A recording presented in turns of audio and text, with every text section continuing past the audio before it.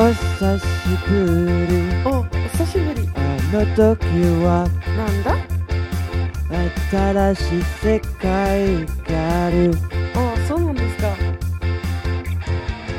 レポートとアンサー、全部ができるよ。アニメがいいからいいね。せーの。今日はもう楽しそう。Tell me a story。今日はもう楽しそう。少年生ね。今日はもう楽しそう。I didn't know about that one。今日はもう楽しそう。It's so cool。Konnichiwa! Minasan, konnichiwa! Hello, everyone, and welcome to another exciting episode of Talk to Keki. Is the penultimate episode of the season. An ultimate week! Yes, heroes like to job. Pandora's actor is best actor. We might have a Big Brother complex in Engaged cast. We don't know. I hope not. We already have one. We don't need another. One's enough. Anyway, enough. I am Matt, your host, as always, and to join me, as always, again, Ethan. What's up? How you doing, buddy? God damn it! I always want to start in Japanese, and then I'm like, Gombawa Makun, genki desu ka? Hamana. Gombawa Makun, genki desu ka? Daijobu today, folks. It is Daijobu today. Daijobu. Awesome. Yeah. We had to stop a little bit because I had a wedding. Ethan was behind. Yes. But we were able to catch up to do it today, and we will have most of the finales done on Monday for your listening pleasure. Did you do the everyone tag? I did not. Okay. Yeah. You got to use your let you deal with that. And then we're gonna get the people like, I don't like when you tag everyone, man. Go untag yourself. Suck on a fucking dick like shut up. Suck on a dick with dick cheese, motherfucker. I learned what dick cheese was, and that's like so disgusting. It's so like as it is, like if you ever look at like a fucking like uncut penis, like that shit just looks like so fucking disgusting. Let's not talk about that. I guess I offended my podcast host. Let's not. Let's. My mother. Yeah, bye. Oh my god! We have children listening, damn it. Okay, yes, because all the other shit that we say fucking will offend somebody. But if I talk about but not her uncircumcised dick. Yes, not dick cheese with uncircumcised fucking penises that look disgusting, dude. Oh, good god! Fuck off! Fuck all the way off! Fuck all the way off! Sure. You wanker! Oh, fuck you! All right, we are slap happy today. Oh god. We're gonna get to some news. Let's get to the news. Let's get to some news. Art director Shichiro Kobayashi passed away at age 89. He had a heart failure. He lived the full life. Yeah, he was the art director for the Lupin the Third movie, Revolutionary Girl, Berserk, Maid-sama. He retired in 2010. But yeah, we want to start with that. Condolences to his friends, family, loved ones. Yes. Like my dad always tells me, because he's 83, and he tells me all the time, once you reach 65, you lived your life. Anything after 65, you're living your bonus years. And I find that to be pretty accurate. That sounds just about right. Yeah. All right. Ari Fureta, whatever that is, you're getting a third season. Okay. So congrats to you people that wanted it. Omerito. Damn, we went from 3 to 0 views. Everyone just said, fuck this show. Yeah. Yeah, because you talked about dick cheese. Talking about dick cheese and Matt's uncircumcised penis. Exactly. Anyway, let's see. Frieren Beyond Journey's End is getting an anime adaptation. We don't know when we're getting that, but it is soon. Video games, Sin Duality is getting a TV anime. Mechanical Arms is getting also an anime project. So far, I mean, that's the first one that like raised my interest. Like, oh, that sounds like something I would want to know about. Yeah. Girlfriend is getting a season 2. Yes. Time for best girl to shine. Yes, and who is that, Matt? That is Shino. Shino-chan. Damn right. With the itty bitty titties. Hey. Small gang. SMO. No. Yeah. Small shit. It's in the manga. Small shit. Small. SMOL. Like negative A. Itty bitty titties, bro. Itty bitty titty committee. The itty bitty titty committee, bro. Still best girl. Rise of Girlfriend is getting a season 3. Yes. After being announced for the finale. Yes. Which we are going to talk about later. Yes. Let's see. What else? Cute Executive Officer ONA is getting a sequel in spring 23. My Dress Up Darling is getting a season 2. Yes, it is. They got it. There's originally this was not supposed to happen, but since it got so popular, we twisted their arms, folks. We did. So good job. What else? Love Live, Niji Kasaki, High School Idol Club's getting an anime in January. You know, I started that show a while back, and I love the music because obviously, you know, it's an idol anime, and music, right. It's got fantastic music, but I couldn't get into it because, you know, it reminded me so much of like watching some like high school girl drama bullshit, which I despise in real life. And like, you know, they're the fighting between the girls and them trying to get to know each other. Like, it didn't hit me at all. So I remember your predecessor, Patrice, in our group. Shout out to anybody who in our group that remembers Patrice. I still talk to him sometimes on Analyst, but Patrice told me, he's like, dude, if it's not for you, then just drop it. And this is the very first show I ever dropped. Was I put it on pause, but I mean, I'm not gonna. You never went back. Yeah, I never went back. I mean, like I said, it's got great music. Animation's really pretty. It's just I learned that idol anime, not my thing. Like I skip at this point. I won't watch an idol anime. It just doesn't. It won't do nothing for me. That's a fair statement. Let's see. Moving on. Tokyo Mew Mew New is getting a second season in spring 23. This one I'm going to watch both 3. I don't want to get hurt, so I'll max out my defense is getting a season 2. Yes, I've heard a lot about that one. It was a fun one. Yeah. Manga Hunter x Hunter resumes serialization. Yes, humongous news. Yep. The next volume will come out on November 4th. It's the first one in 5 years, they said. Yep, and we'll take another 5-year hiatus. Hopefully not, man. Hopefully not. I hope not.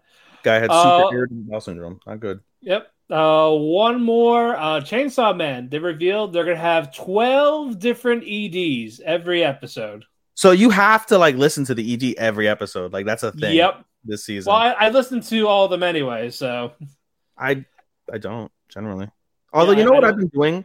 I've been listening to the OPs more. So like I love. I don't skip either of them. One of my favorites is Lyco. One of my other favorites is Overlord. Abyss, of course, has a great one. I skip. Everyone loves Call of the Night. It's a good one, but I skip it. I like the ED better.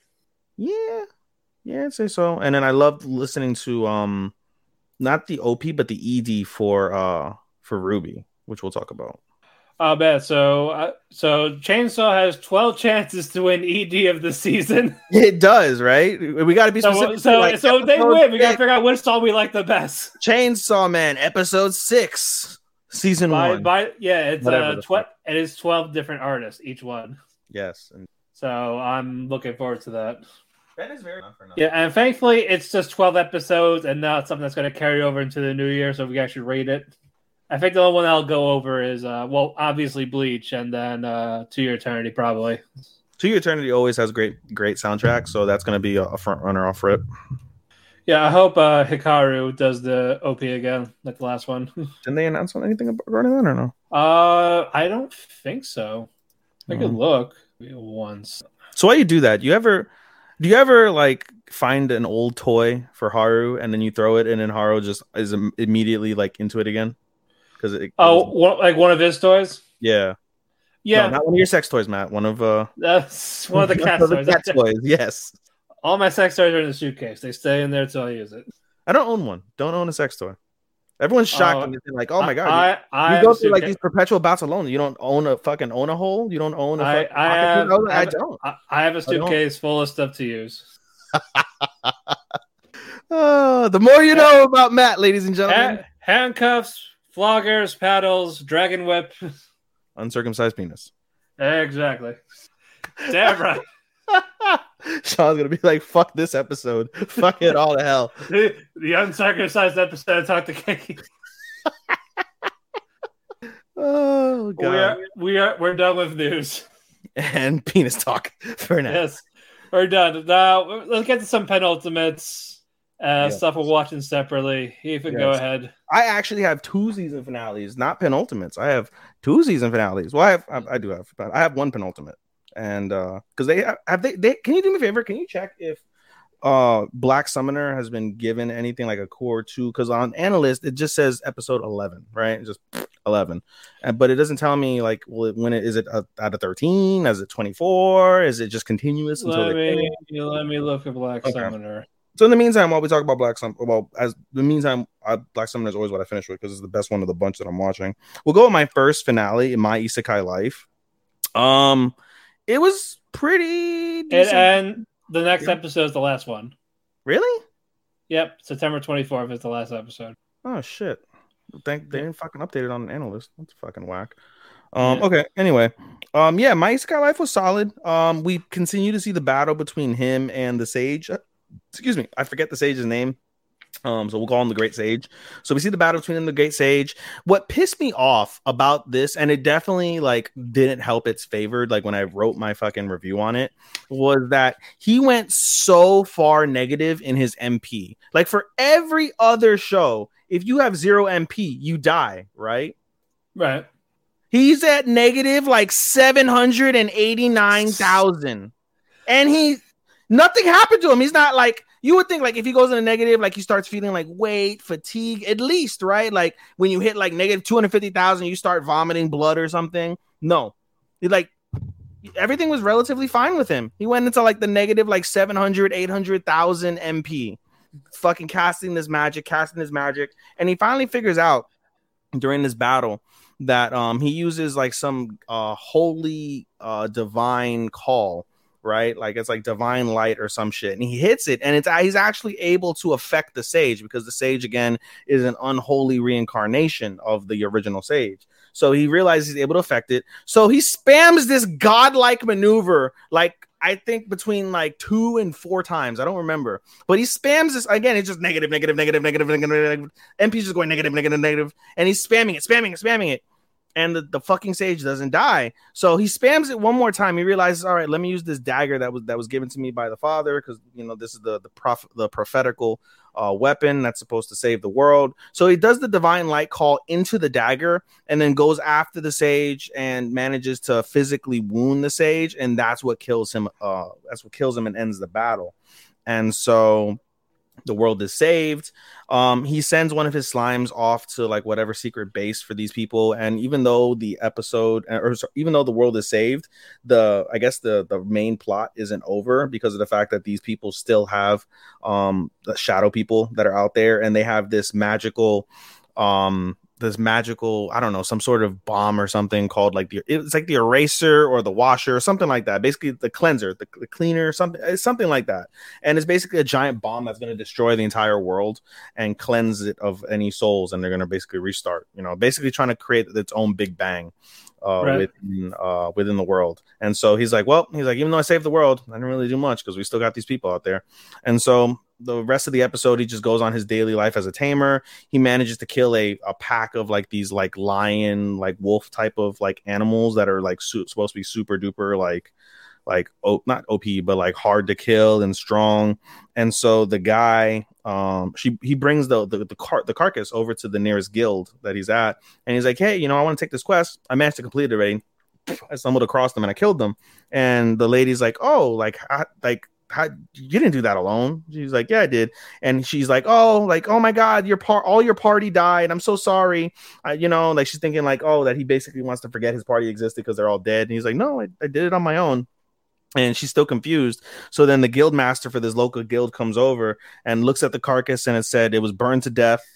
There's no physical wounds. This was done with magic. Are you some sort of magical like mage? And he's like, no, I'm just a tamer. And she's like, oh, you're just a tamer. And she's like, don't tell me you're the famous mage tamer, Yuji. And then everyone's like, oh my God, I've heard of you. Oh my God, oh my God, oh my God. Everybody like turns around in shock.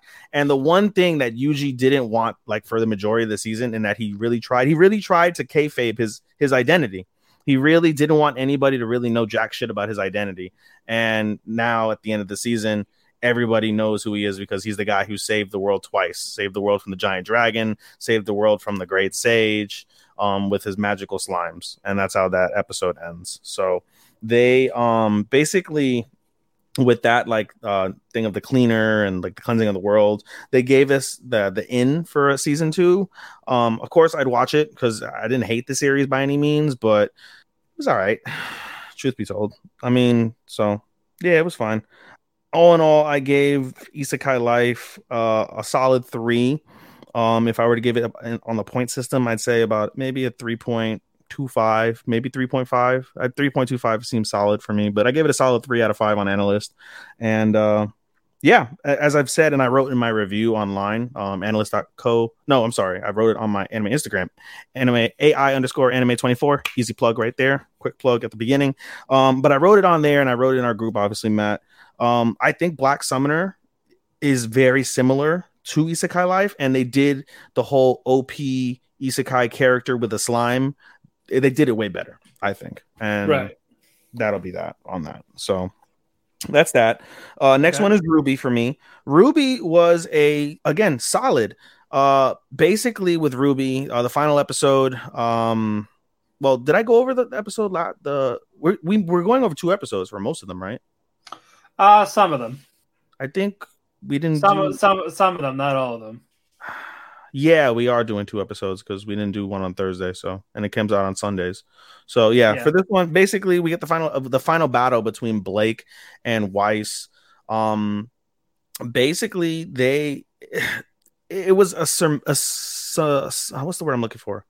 Like surmise. Summation. I think it's summation. It was a summation basically of the whole idea of the show, which is the power of friendship, the power of unity, the the power of teamwork, and that's what it took to defeat the 2 nightmares that we're a part of. Basically, not Blake. Ruby had issues with defeating the nightmare, couldn't figure it out. She's just constantly battling, couldn't figure it out. And then eventually she listened to what Weiss told her in the dream when she was inside of her dream in that dream, which is confusing the way I just said it, but that's the way it was broken down. But basically it said, the nightmare is always within your shadow. So she stabs her shadow, and out comes the nightmare. She's able to defeat the nightmare. It wakes Weiss up in her dream, but Blake is still afflicted, and so they basically do the same thing. They stab. I think they stabbed the Weiss. Was it Weiss's shadow? I think they stabbed Weiss's shadow, and out came that one. Together, they were able to defeat the nightmare. All's well that ends well. Weiss is super embarrassed that she got caught up in the nightmare because she's supposed to be like Miss Perfect. Blah blah blah. Like it was all right. So the final episode, it's a simple episode. It's kind of like life is getting back to normal. This, I guess, happened over a summer break, or I don't know if they fast forwarded to like the end of summer break, but I guess this whole thing happened during a break, more or less. So it just shows again just the how Weiss and Blake want to overcome their challenges. Weiss says that she's not gonna back away from the dark past of her company that she's inheriting eventually, but she wants to work with Blake. She wants to reassure her that she's not like racist toward the Faunus or whatever the case may be. And same thing for Blake. She just wants to, work with Weiss and get to know her more and not judge her as like the daughter of the oppressive company that she's known, for or whatever. So everybody agrees to work together. They all go out, they all eat, and everybody has a good time. The one caveat, then they fuck. No, they don't fuck. It'd be nice if they did, but no. There was one caveat in the season which opens up. I can't say opens up a different season because this is kind of a semi-canon story from the original RWBY, which is, as everyone says, is pretty god awful. So the caveat is RWBY, the head professor, basically requests Ruby and Blake go to see him. So with Ruby, they just kind of get a summation of how Ruby is, and how she learned to be a leader. Like that's cool, no problem. When Blake goes up there, the professor commends her and then says, "Listen, your idea about the White Fang was too coincidental. Like, is there something you're not telling me?" And because he doesn't know that she was part of the White Fang, because then she would basically be a criminal. But he's letting her, tell her side of the story. And she's like, "No, it was just a pure coincidence. It's just that I just hedged my bets on my guess and it worked out. Da da da da." And he basically warns her like, "Hey, we accept all walks of life. Doesn't matter who you are, what background you came from. But before I'm a headmaster, I'm a hunter. And I do what's best. I'll always do what's best to protect the world from anybody that disturbs the peace. So are you sure there's nothing you want to tell me that relates to this?" And she goes, "No." And he's like, "Okay, you're free. No problem. Keep doing good. You're free to go. You're free to go." But there's that hint that he knows. And basically, before they go off to eat and whatever, Blake, what's it called? She confides in Weiss because Weiss was there, the only person left, waiting for her from her meeting, and they talked or whatever on their way to the food place or whatever. Another thing they saw was John working with Priya on trying to awake his semblance. You didn't finish the series, so we don't know whether he did or didn't. For what? RWBY. Like what part? How far did you get into RWBY? Season 4. Does he awaken his semblance at any given point? What character? The Jean, the blonde guy. Yeah, the Jean. He does awaken it? Yes. Okay. So he's training to basically awaken it. So this is probably somewhere within season 1. I think the way they did it's like an offshoot of season 1. I think they're not. Are they going to make any more, or is that it? I don't know. But anyway, the episode ends with them having a food fight, which was actually really well animated. And that's one of the key things that kept me going. Knowing that this was an offshoot of an anime I never saw immediately turned me off, and I would have dropped it, except the music was awesome. The soundtrack was awesome. One of the top soundtracks of the season from any show, I feel.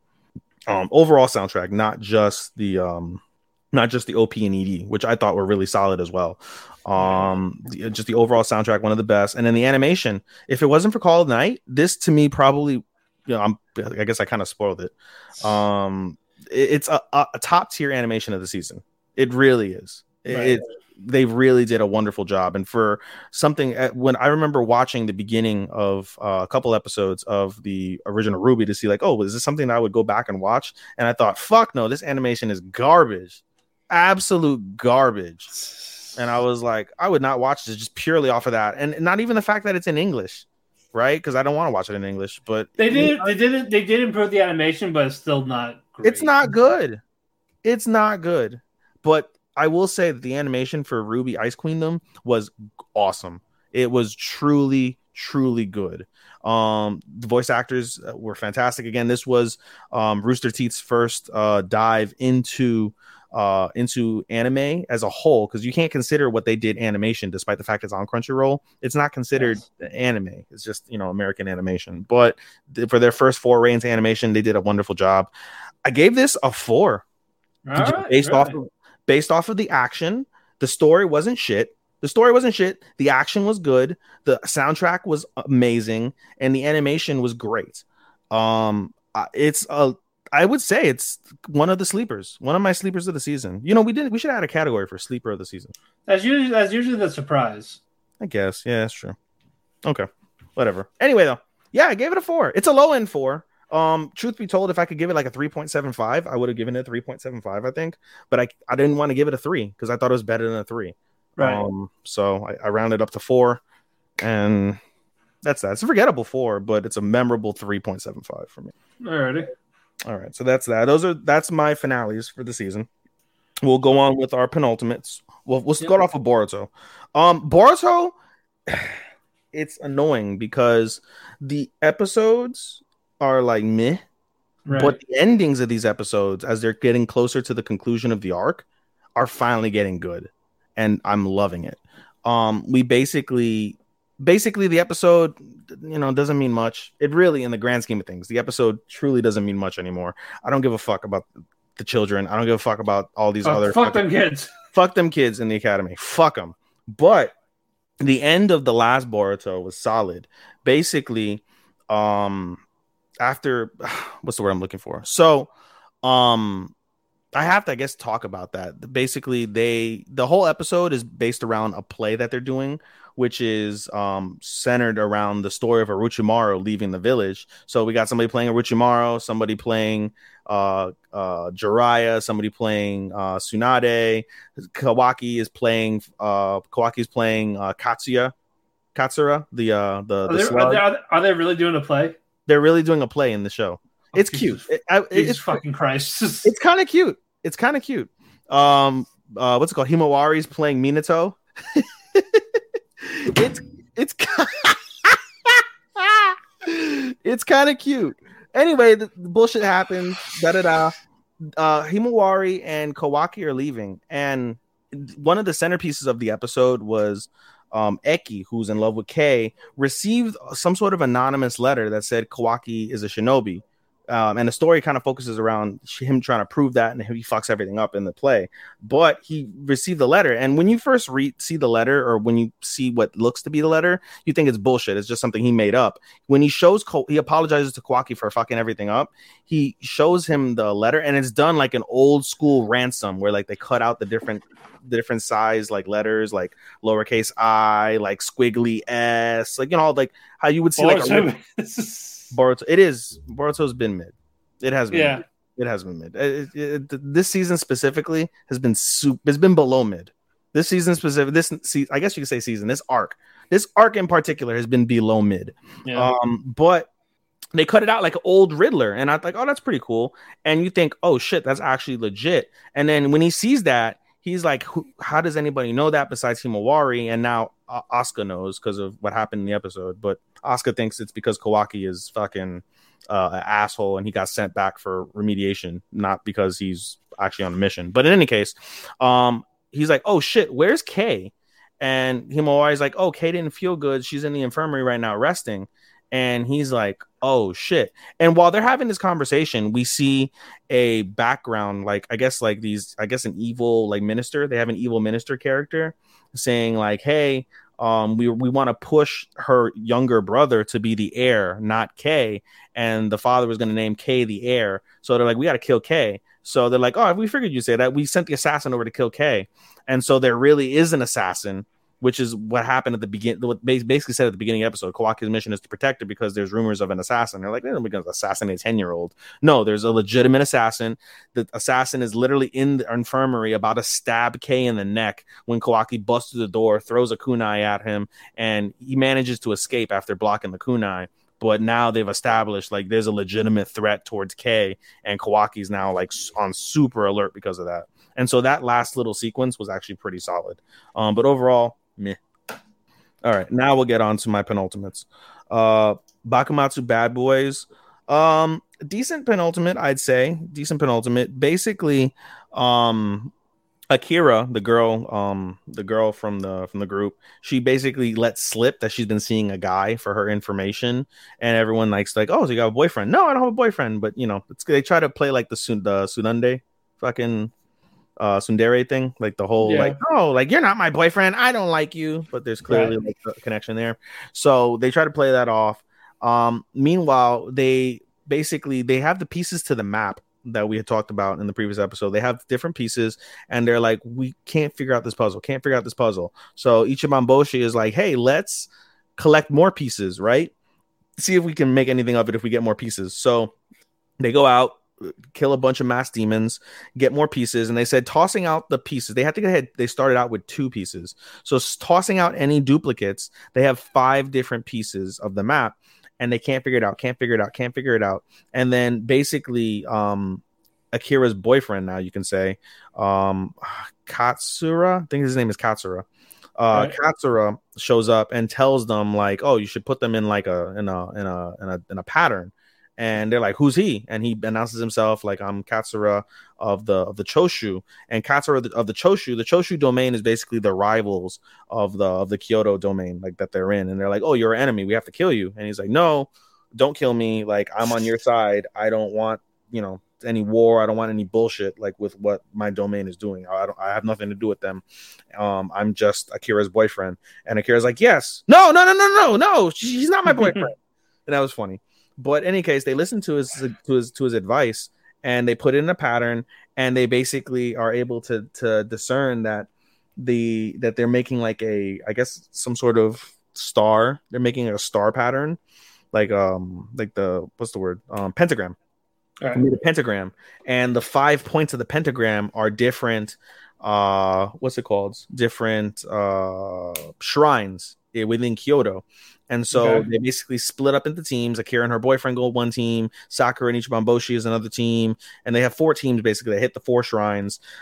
They instruct the head of the domain, instructs Todo, like, hey, you're still injured, but, you still need to do something. So go ahead and protect the imperial capital while the Shinsengumi are doing their thing. So they all disperse.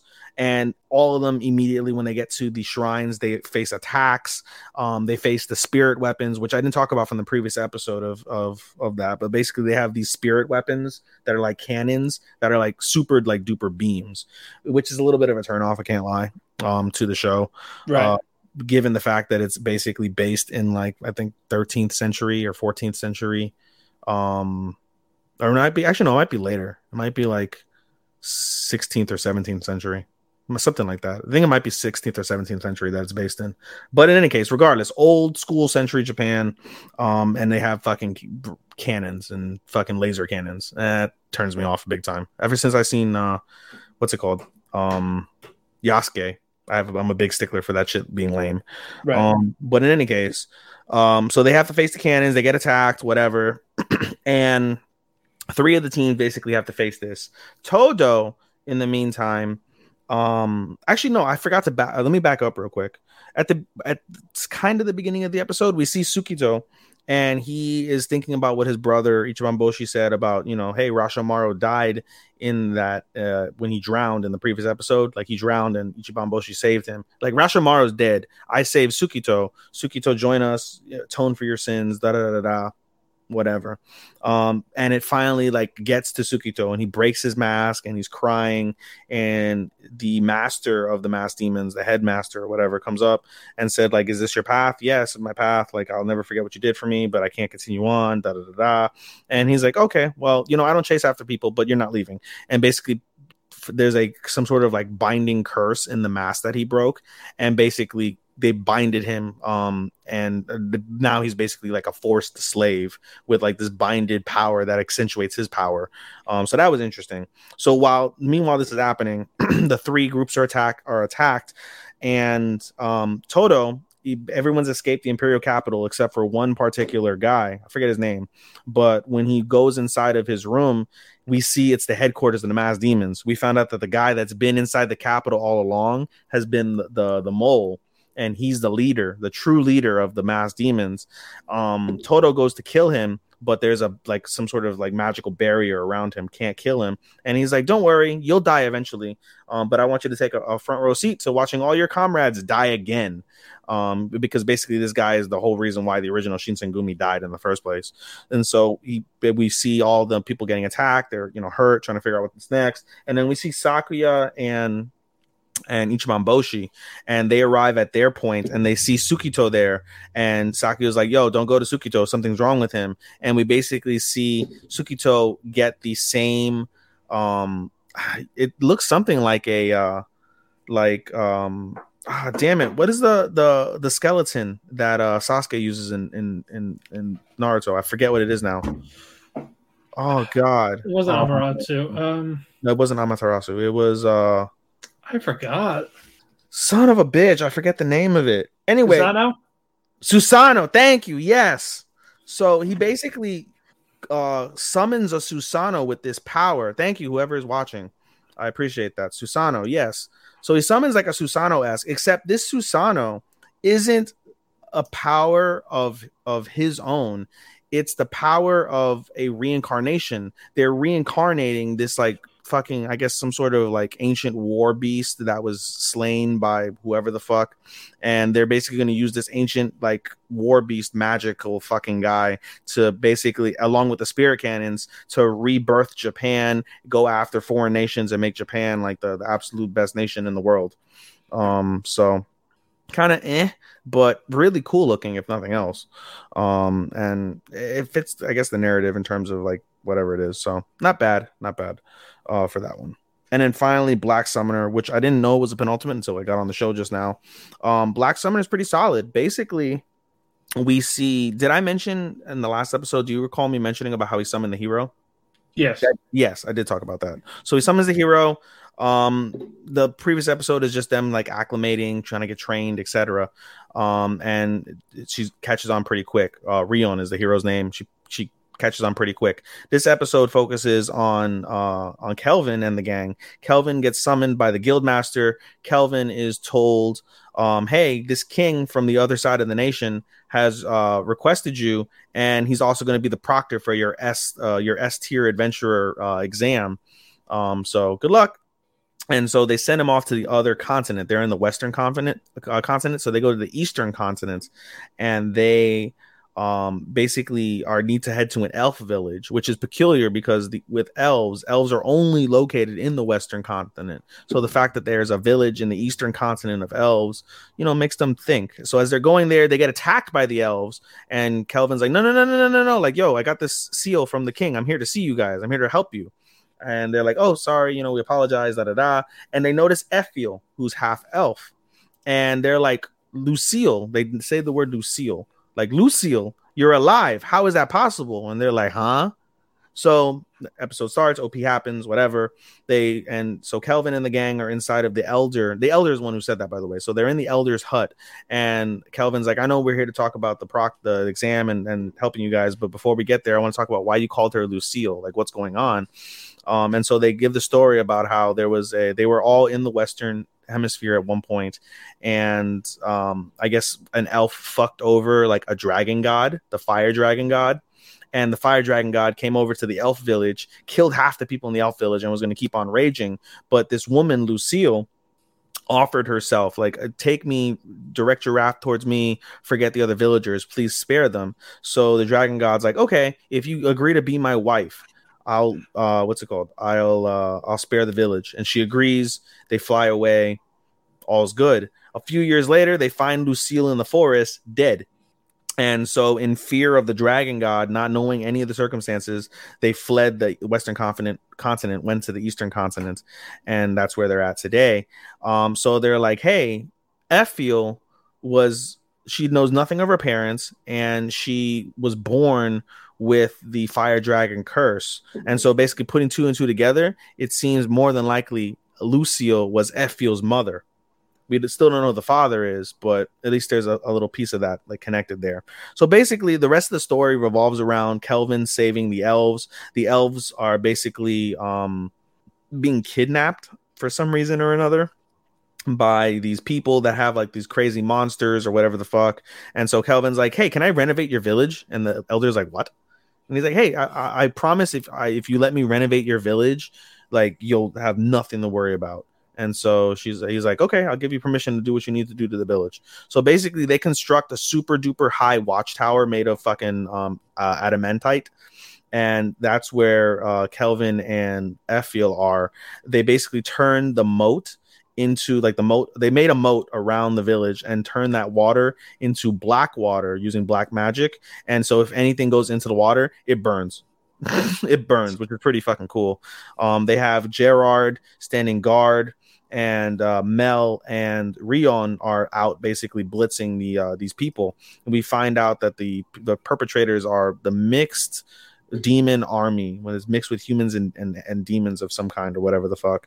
And so basically the episode focuses on Rion because Mel and Kelvin are like, okay, Rion, you're the hero. They never told her she's the hero, but like, hey, go ahead and defeat everyone. She's like, okay.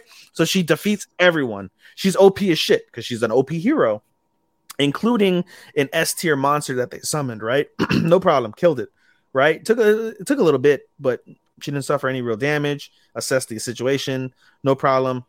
Killed it 1, 2, 3. The episode ends, and I don't know if I don't think I talked about this in the previous episode, but we see in the previous episode, toward the end of that episode, we see a meeting between the generals of Tricen, which is our main antagonist. They're basically like some sort of dictatorship, right? We see the 5 generals. We see 4 of them actually, and they're split. Basically, 2 of them don't want to go to war and destroy the world. 2 of them do want to go to war and destroy the world. So they're like, we'll leave it up to the 5th general. The 5th general basically is like a guy, is a man who deals with drugs, fucks women, but is super like feminine himself. Like he's got long hair. Right. He looks like a twink. But he's super like crazy. Like he's crazy OP. Crazy, like wild. So this episode ends with him firing on Effiel and Kelvin.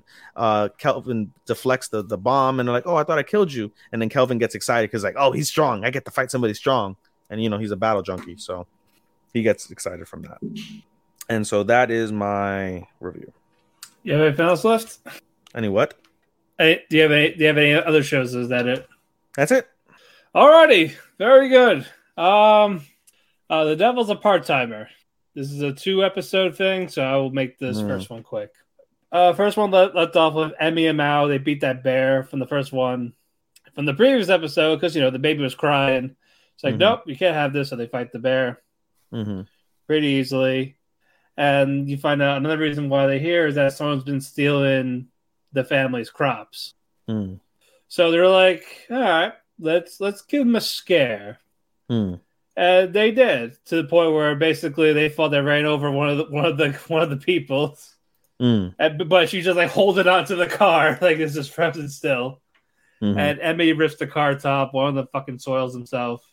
Mao has his demon form. He's like, hey, I heard you were stealing, pals. That's no good. But all that happened, the thieves got arrested. They got a big payday. That was that episode. This episode, Mao wants to buy a TV. And his right-hand man is telling him no because they're poor as fuck. But they made some money. They made $500, so they could buy a TV. They could splurge a little.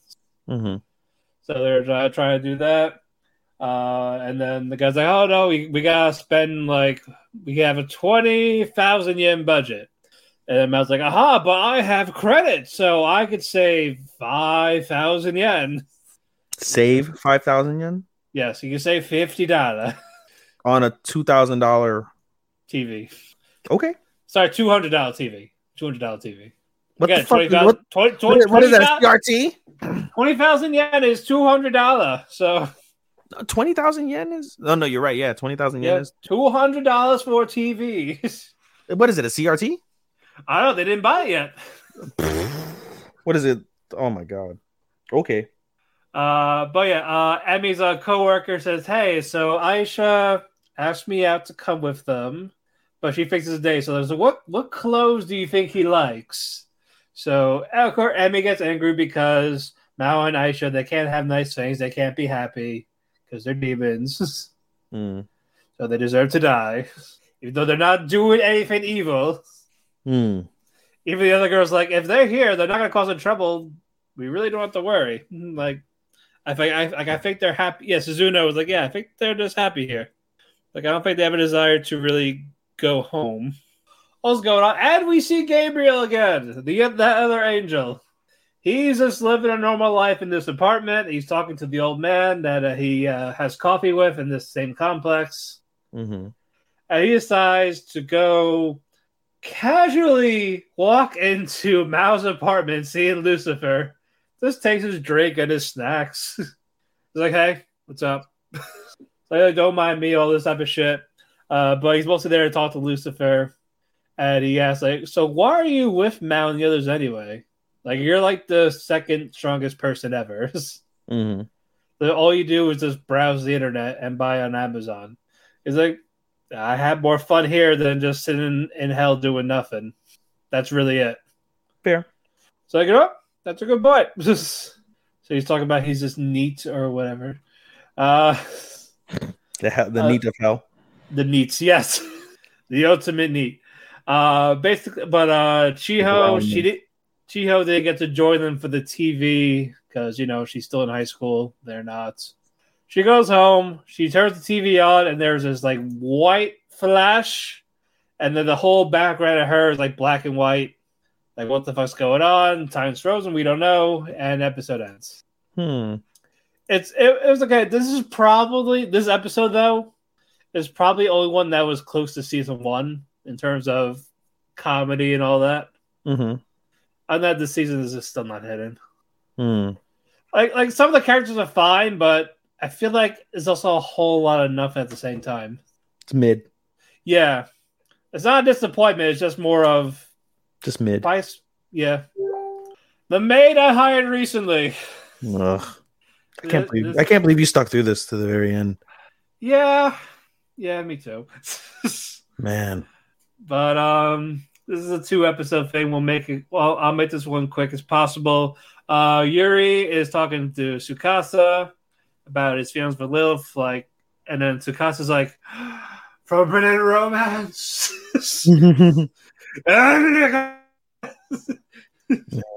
Well, yeah, she actually tells Yuri, like, yes, because you're in love with her. And he's like, huh? Like what's it like? He doesn't know what love is. Huh? Nani? Yeah. So that's going on.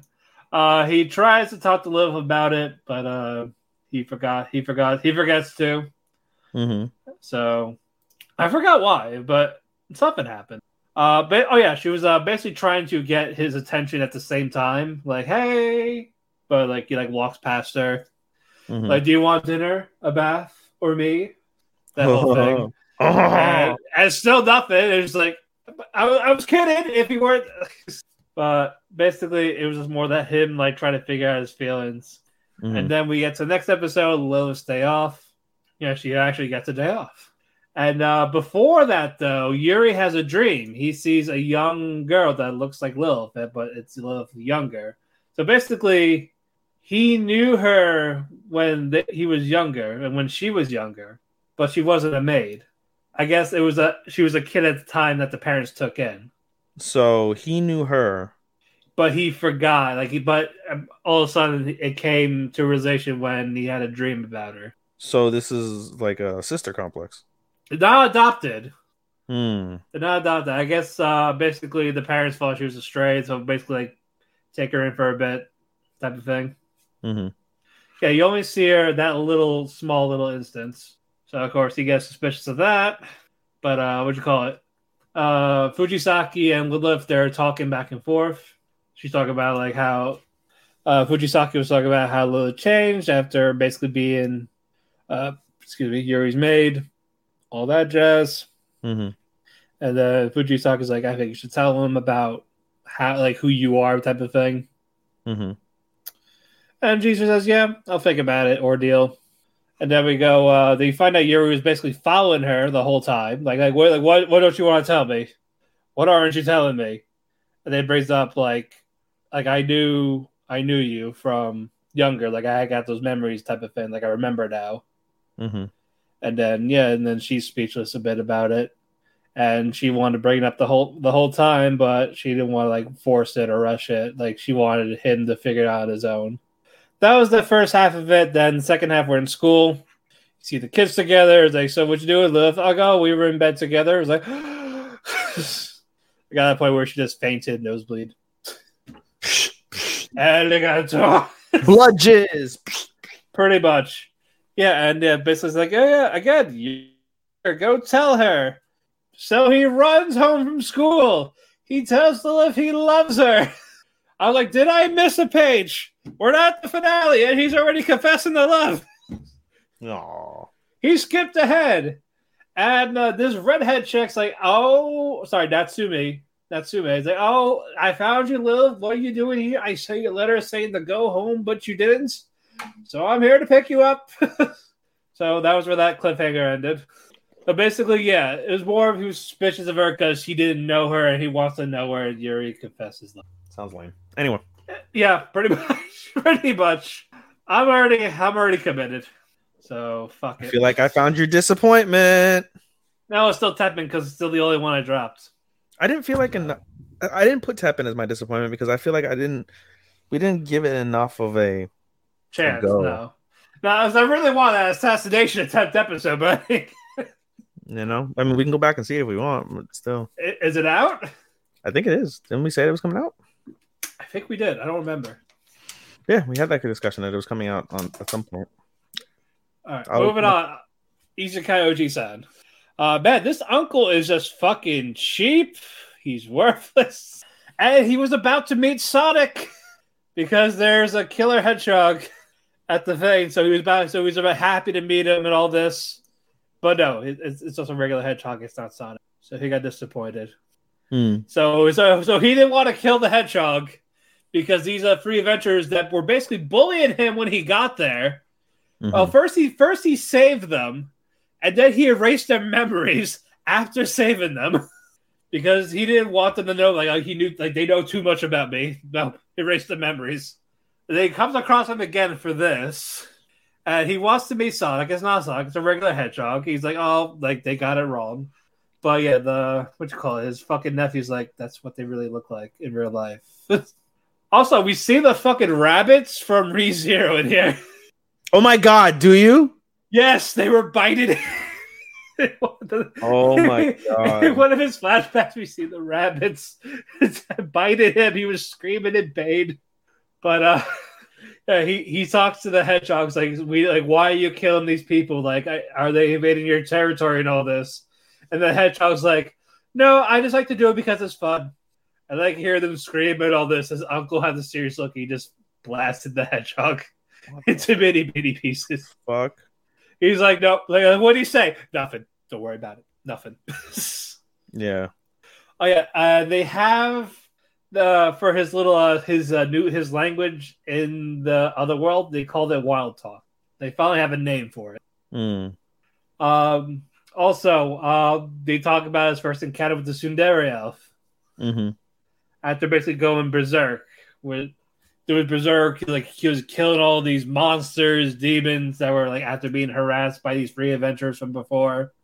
And he sees the elf like about to die by this giant monster. He killed this giant thing, one swoop, and she was basically naked. So he takes his hoodie off and gives it to her. So she's wearing his hoodie, and then he sees her like dimensional pocket, like putting something away.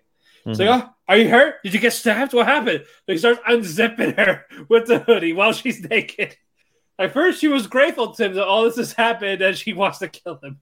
I was like, what the fuck? This is fun. I hate that the wait 2 months for the rest. So this got disqualified from your shit, right? Yeah. I'll still put it in like in their genre, whatever it is. But when it comes to the countdown list, it's off. It's off. I'm like, damn it, because it would have been on there. All right, Shadow's House. Fuck.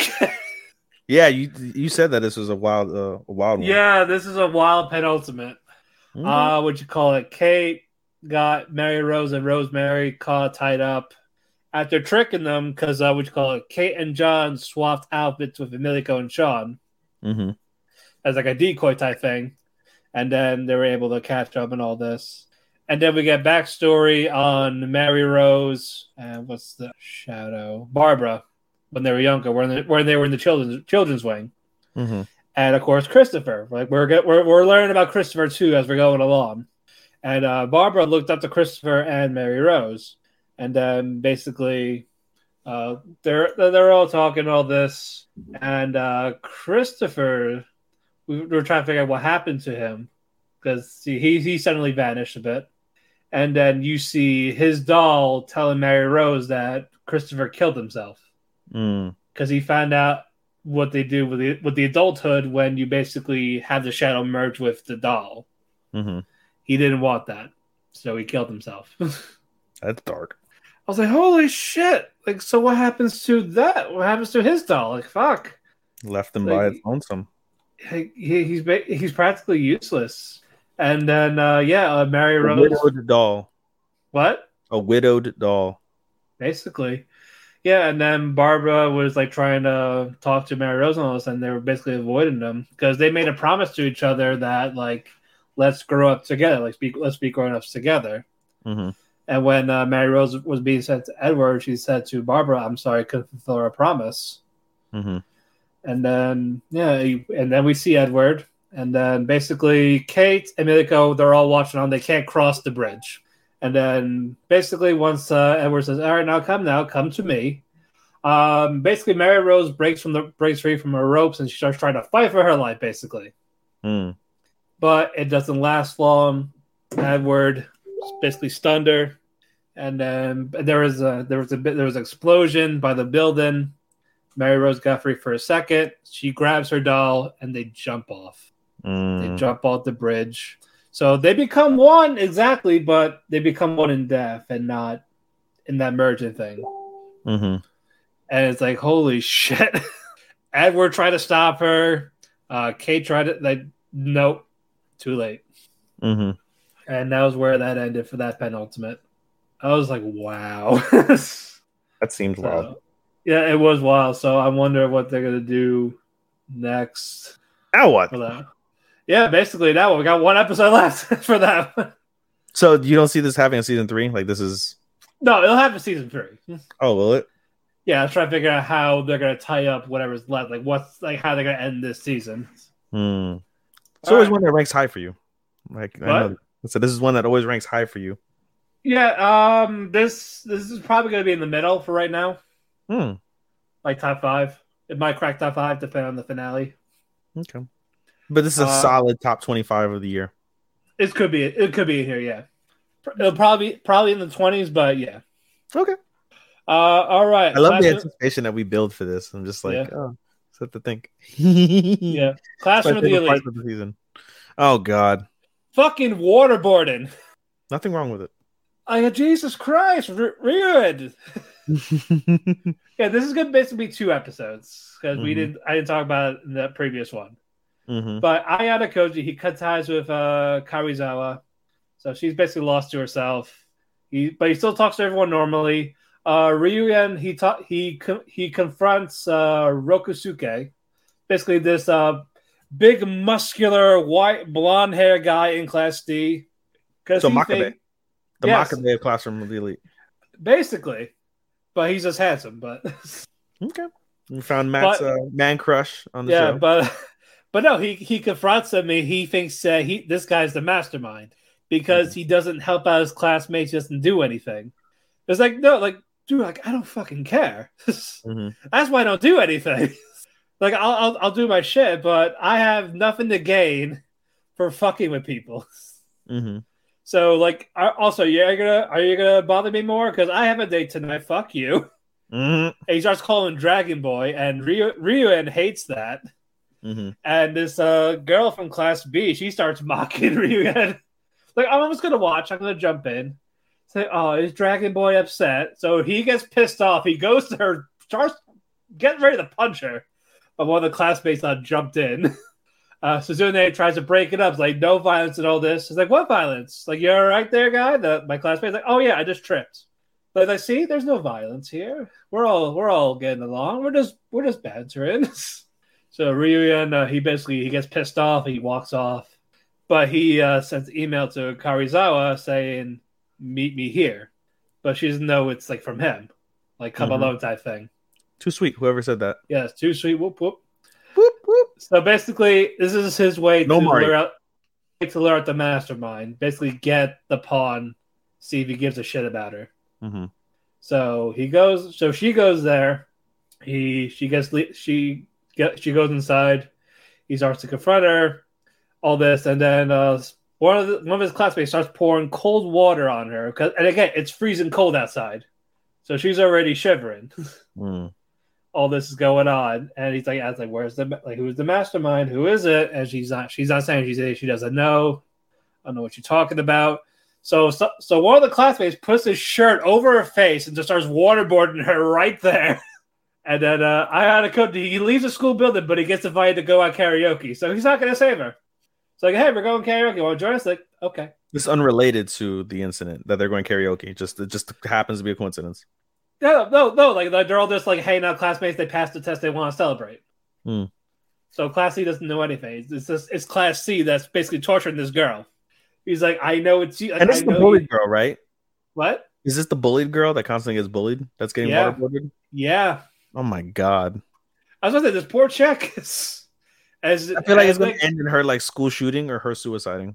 It has to, right? And he's just like, I heard the people that get bullied, they're more durable to this type of punishment. So let's see. So let's test that.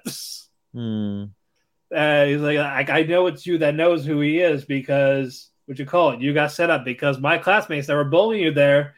How do you think they got there? He sent them there. So all this, like, say, like he abandoned you and all this shit. And he's like, and Depp sounds like saying he's gonna break her. And then we go next game from that. He's like, this will all go away if you just. And then he like kicks her, like he's beating the shit out of her. What is there to gain from this? Like, I feel like there's nothing to gain from just bullying this poor fucking girl unless she's gonna be a school. He just wants the guy to reveal himself. he believes violence is power. That's his thing. I feel like you've convinced me to not watch this show at all. I'll get to it. But Ibuki, she's telling him, all right, that's enough. Like stop. Like you proved your point. Like he's not gonna, like nothing's gonna happen. He's not coming. Like, I'm not done yet with her. So he's just enjoying it at this point. And then she says to him, like, fuck you, I ain't telling you shit. After that, like, there you go. He's like, what a pity.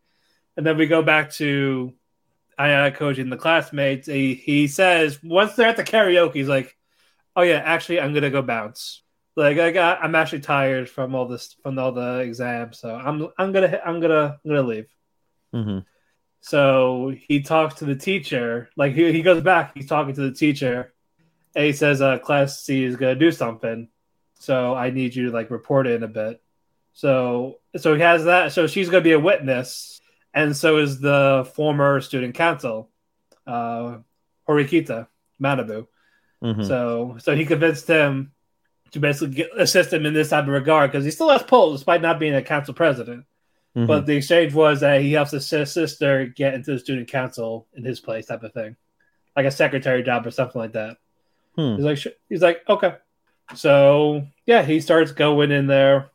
Yeah, because this was when she was being waterboarded too. Like we're going like back and forth. Like we see where it ties in, like how far in there. Ayana Koji, he goes in there. Like three of the students are like, no, that's not him. No. Then. Because he's like, that's like in the background and all this. It's like, oh yeah, like I know your camera's broken from the last exam because I was the one that broke that camera, so fuck you. And so the classmates start to jump him, and they all get their asses kicked. Every single one, even the big bulky guy. So because he's skilled, they're not, because all that training in the white room. So knocks him out, even knocks the girl out. From Class C. So it's him and Ryuyen. So, yeah, he starts to go. He actually almost gets a hit on him. And I was like, huh. And then, yeah, he knocks him down a bit. And Ryuyen is trying to get him to, like, emote about this type of thing. Like, don't you care about, like, anything type of thing? No, he doesn't know. Like, he knocks Ryuyen down. And in this blank expression, he's just punching him. It's like, why should I feel for me beating the shit out of you? Like, what joy do I have? He was just like punching him like face first, like he's getting like black eyes, face bruised, and he's just this blank expression on his face. And Ryuyen is finally knocked out, And then he goes to Karizawa. He starts to check up. He's actually caring about her. Like, are you okay and all this? It's like I said, I told you that I would take care of you if someone were to bully you. Someone was. Mm-hmm. It's like, despite saying I was not thugging, like that hasn't changed. So she starts crying and hugging him, and that was where that episode ended for now. And yeah, we got one more left. I just took it off my list. I'm just like, the way you describe it, I'm just like, I don't think I would particularly find any sort of enjoyment in watching this. It's just more of, is this one of those you gotta pay attention, mostly with what Ayada Koji does. I feel like I pay attention more to the subtitles than I would the anime. So why do I want to? Yeah, pretty much. Yeah. Here, buddy. Anyway, say hi. Say hi, buddy. Ow! Yeah. Your claw, fucking bastard. This fucking cat that I've been through so much shit with because of this fucking owner. Are you officially keeping it? I don't know. I don't fucking know. All right, one more summertime rendering. However, of course, I got to talk about 2 episodes in this one. But yeah, Ushio is back. She's better than ever. Mm-hmm. She has her power. She has her memory. She has all that shit. Shide's trying to kill them. Basically fails to do so. But Shinpei, Shide sees Shinpei holding the gun. So, and basically he's going to kill himself to go basically have, since he has Ushio, kill himself. They go back to where they were, and they have her back. So this is this is like last chance. That's it. This is the final time they can kill themselves and go back. Yes. So yeah, so he threw off Shide and Hain from that. Shoots himself. Ushio's with him. They're all there. They found Hain's body, original body. So basically, kill her. It's done. It's over with. So they find out they can't be. You know how they track him with the mark on his arm. It turns out if they're in one of those big shadow babies, they can't track that. So that's like a decoy type thing. So they go into this to go swim to the island. Eventually, Hain and Shide figure it out. Of course, they get there. They get there first. They're about to close the gates, but Shide's head popped out. So Nezu, of course, sacrificed himself to hold them off with a shotgun. That happens. We don't see him dead, but it's pretty sure he died. So I was like, oh. So yeah, they're all there to see Hain. Shide comes out. They're all fighting. Everyone's fighting. So gets the Shadow Hain trapped with the nail gun. Ushio's about to deliver the final blow, but Hain starts to scream of stop. This made her stop. And we find out Shide is the one pulling the strings. And it's not the real Hain there. It's her alter ego that started everything. So the real Hain is in the other side, where the shadow creatures are. So killing this alternate ego, doppelganger ain't gonna do anything. Really, the only thing we'll do is affect Shide's armor. So yeah, so now Shide basically is crushing her head, I don't need you anymore, type of thing. But I'm gonna keep your body just so I can keep his armor. And then he actually summons his gates to bring them into the shadow world. So he goes in. Ushio and Shinpei, they're about in between. Ushio's saying, if you go, you'll die. I don't want you to do that. I'll go by myself. But Shinpei's I'm with you to the end. We're doing this. He said to Ushio, I love you. So they both go in together. So leaving Tokiko, Shadow Mio, they're left behind. So we're seeing this actual shadow world. And Shinpei cannot loop there. So if he's dead, he's dead. He lured him there. So this is where this final battle is essentially going to be. Shinpei, he can't fight Ushio, but he is talking to Renosuke, Hizuru's little brother that's basically in him. A transfer to him. So they start getting along and all this. And then he finally sees Ushio in the crowd with the other shadows. And then you see the actual Hain, the real Hain, the one that was friends with the sister and all that. And yeah, and she said she was going to help them fight Shide. And so fucking Zeppelins, the planes, Shide has all these Hindenburg type planes with missiles. He's going all out with like trying to bomb everyone. Mm-hmm. His goal in this is basically end everything. It wasn't the Shadow Creatures to go home. It was basically end everything. Humanity, like basically pitch black darkness. That's what he wants. No one else can live, basically. Mm-hmm. But he's shooting all these bombs. It's not working. Ushio's trying to fend it off. It's not fully working well. Also, she has the other eye. Like Shinpei has the right eye. Mm-hmm. She has the other eye, which predicts 2 seconds. So they're using those together. But Ushio starts fighting Shide up in the sky. She can regenerate a lot quicker in the shadow world because she is a shadow. It is 4 shadows. Mm-hmm. So she can't die as easily there. Mm. She can, just not easy. So all that's going on. Shide wants basically that other eye because that will grant him his wish of ending everything.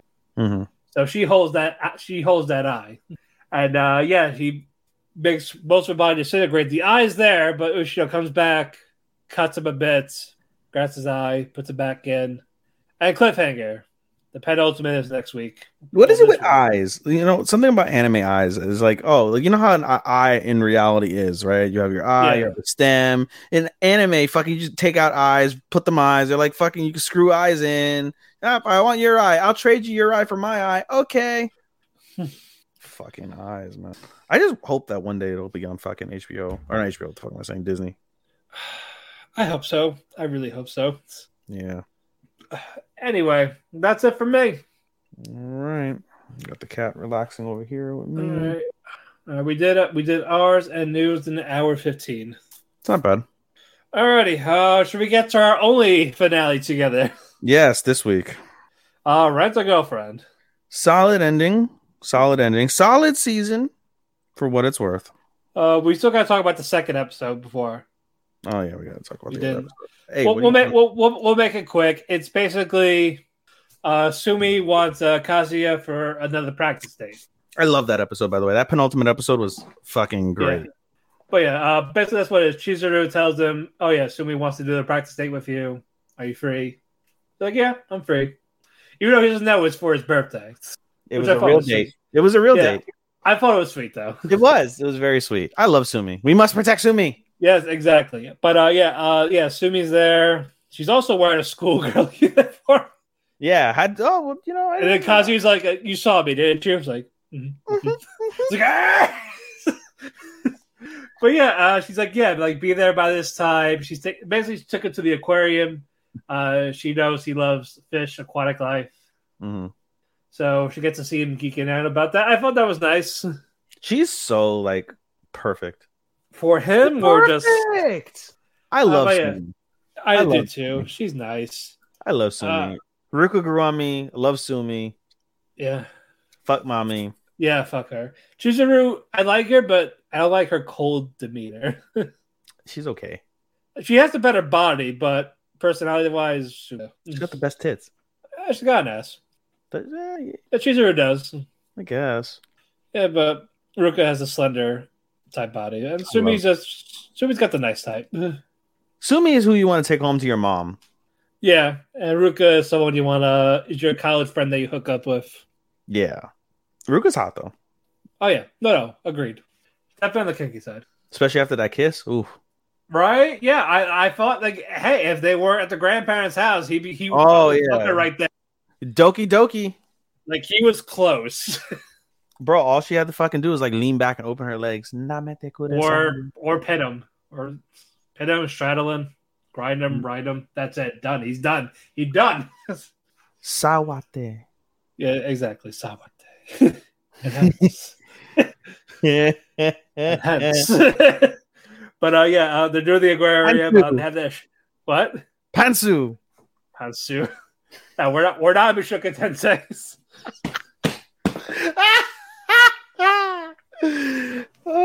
Grooming your own child, maid. We're not lonely. We're not lonely. 100-inch dick. But anyway, got him. Anyway, they're doing the shampoo thing. They get wet. They thought they'd be fine because they're further up in the seats. Turns out they were wrong. All that happens, they eventually dry up. They go to the second part of the date at night. They're like in this couples area. Everyone's holding hands, kissing. And Sumi talks to Kazuya like, you look bothered. And he's like, oh, I'm fine. Don't worry about it. And she just grips his hand saying, tell me. That was so good. And and Kazuya tells her everything. And Sumi starts crying. Mm-hmm. I'm like, oh. And she like saying that she's like there for her and all that. Like there for him and all that. It was amazing. And of course they cut out they start the crying with birthday gift. Yes. What was the gift again? A hat. It was a hat. Yes. He got a hat. It was adorable. Boshi. And Sumi was happy. Natsuno Boshi. And now the finale. Yes. It's basically Chizuru backstory. Yes. And we finally get to know a little bit more about her. Mm-hmm. Of course, she's a brat. She hates men. Yep. Fuck men. Yep. Niggas ain't shit. But Grandpa, he's like, he wants to support her in all this, especially since, she has no parents. Mm-hmm. She's like, oh, let me out of I'll help you. But she comes across old tapes of her grandma. She was an actress. Mm-hmm. And then she brings it up to the grandma, and they actually watch those movies together. And she's a bitch in the movies. Yeah. Yes. Right? Yeah. And all that happens, and what would you call it? And she says that she wants to be an actress. Of course, the grandfather is like full on support. Yeah, you go. You got this. You can make your. The grandpa I thought was a little annoying, but he was like, he's a cool character. He was a cool character. I liked him. Yeah. And then the grandma like tells him like the reality is like, it's really hard to be an actress, or not everyone gets the gig, or everyone like still years later is still a struggling actor. Mm-hmm. Mm-hmm. And she says like, I want you to go to college at least, that way you have a backup. Mm-hmm. And she understood. Mm-hmm. And what happens next, Ethan?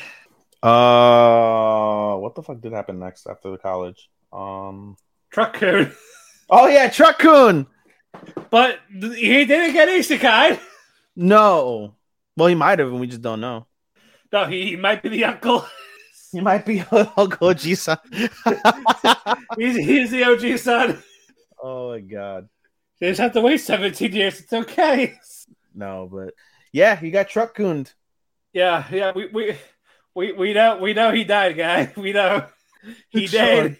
It's Sean. Sean picked a great time to start watching us as we did our Rent-A-Girlfriend. Yeah, he did. But no, he got what you call it? A guy was texting the truck who was texting and driving. Yep. Hits his car. Yep. He's basically a vegetable, life support. Yeah. And Chizuru realized she gets the call. Mm-hmm. And they're not saying it's not looking good. Mm-hmm. So Chizuru remembers what the grandfather talked about, going to all these shrines, do the prayers at the shrines. Yeah, 100 prayers at 100 shrines. Or 100 prayers at the shrine. Something like that. Yep, and so she basically ran out saying, he'll be fine, I'll be right back. Starts doing this, takes a couple of hours. Yep. She comes back. Yep. She talks to the grandpa, like, it's okay, I did it, you're going to be fine. And he does get up, he's awake for a bit. He's awake enough to... So he was unconscious at the time. And then Chizuru gives a very heartfelt, emotional reality. Like, just kind of like said, you're going to be fine, you're going to be fine, you're going to be fine, you're going to be fine. And then said, like, you promised you were going to watch me. You promised you were going to watch me. And then the grandfather, who was unconscious, wakes up briefly and says, in essence, like, your was it dreams or wishes? Dreams will come true if you just pray, something like that, and then dies. And everyone is super upset. Chizuru's like broken down from it. Yep. And then we flash forward to present day where she's talking to him in front of the shrine, and she's breaking down again. Like basically saying like you basically lied to me. Yeah. Like, why are you going to lie to me? Like, why did you lie to me? Like, you knew I couldn't do this. Why am I going through all this? And then the doorbell rang. Yep. And it's Kazuya. Kazuya desu. And he's like panting, out of breath. Like, I got a thing. Took me a while.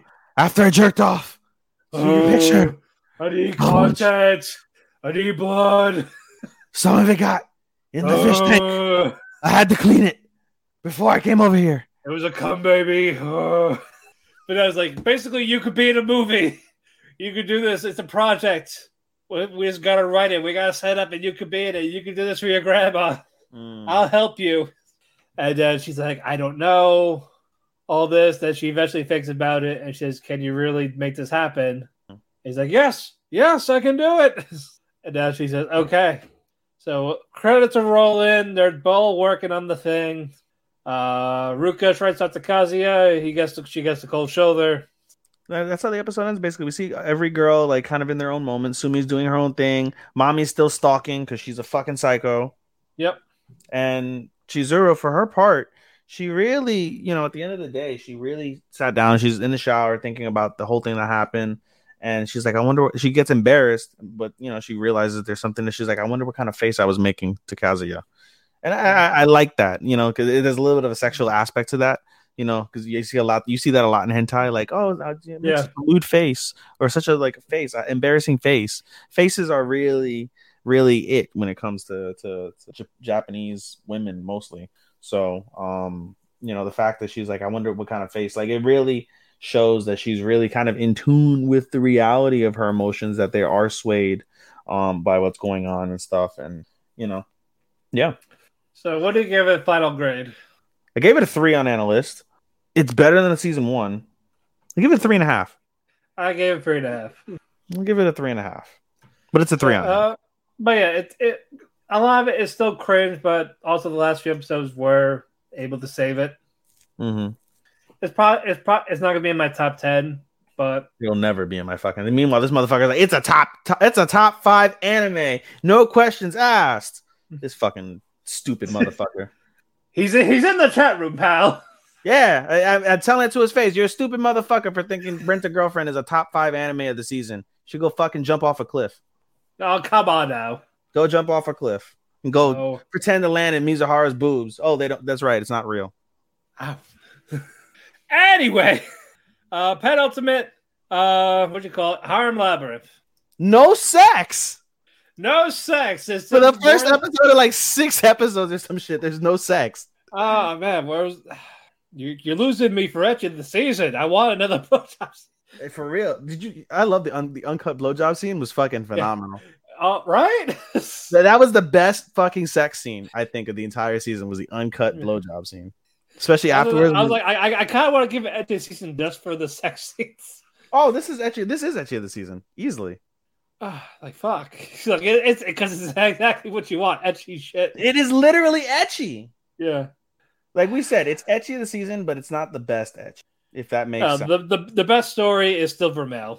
It still is, which we didn't see at the season finale as we record. Well, we will talk about the penultimate in a bit. Yes, indeed. After this.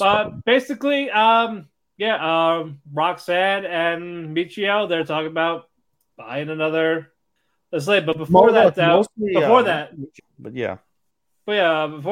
he talks about he wants to go back to the village to talk to Alan about writing a will.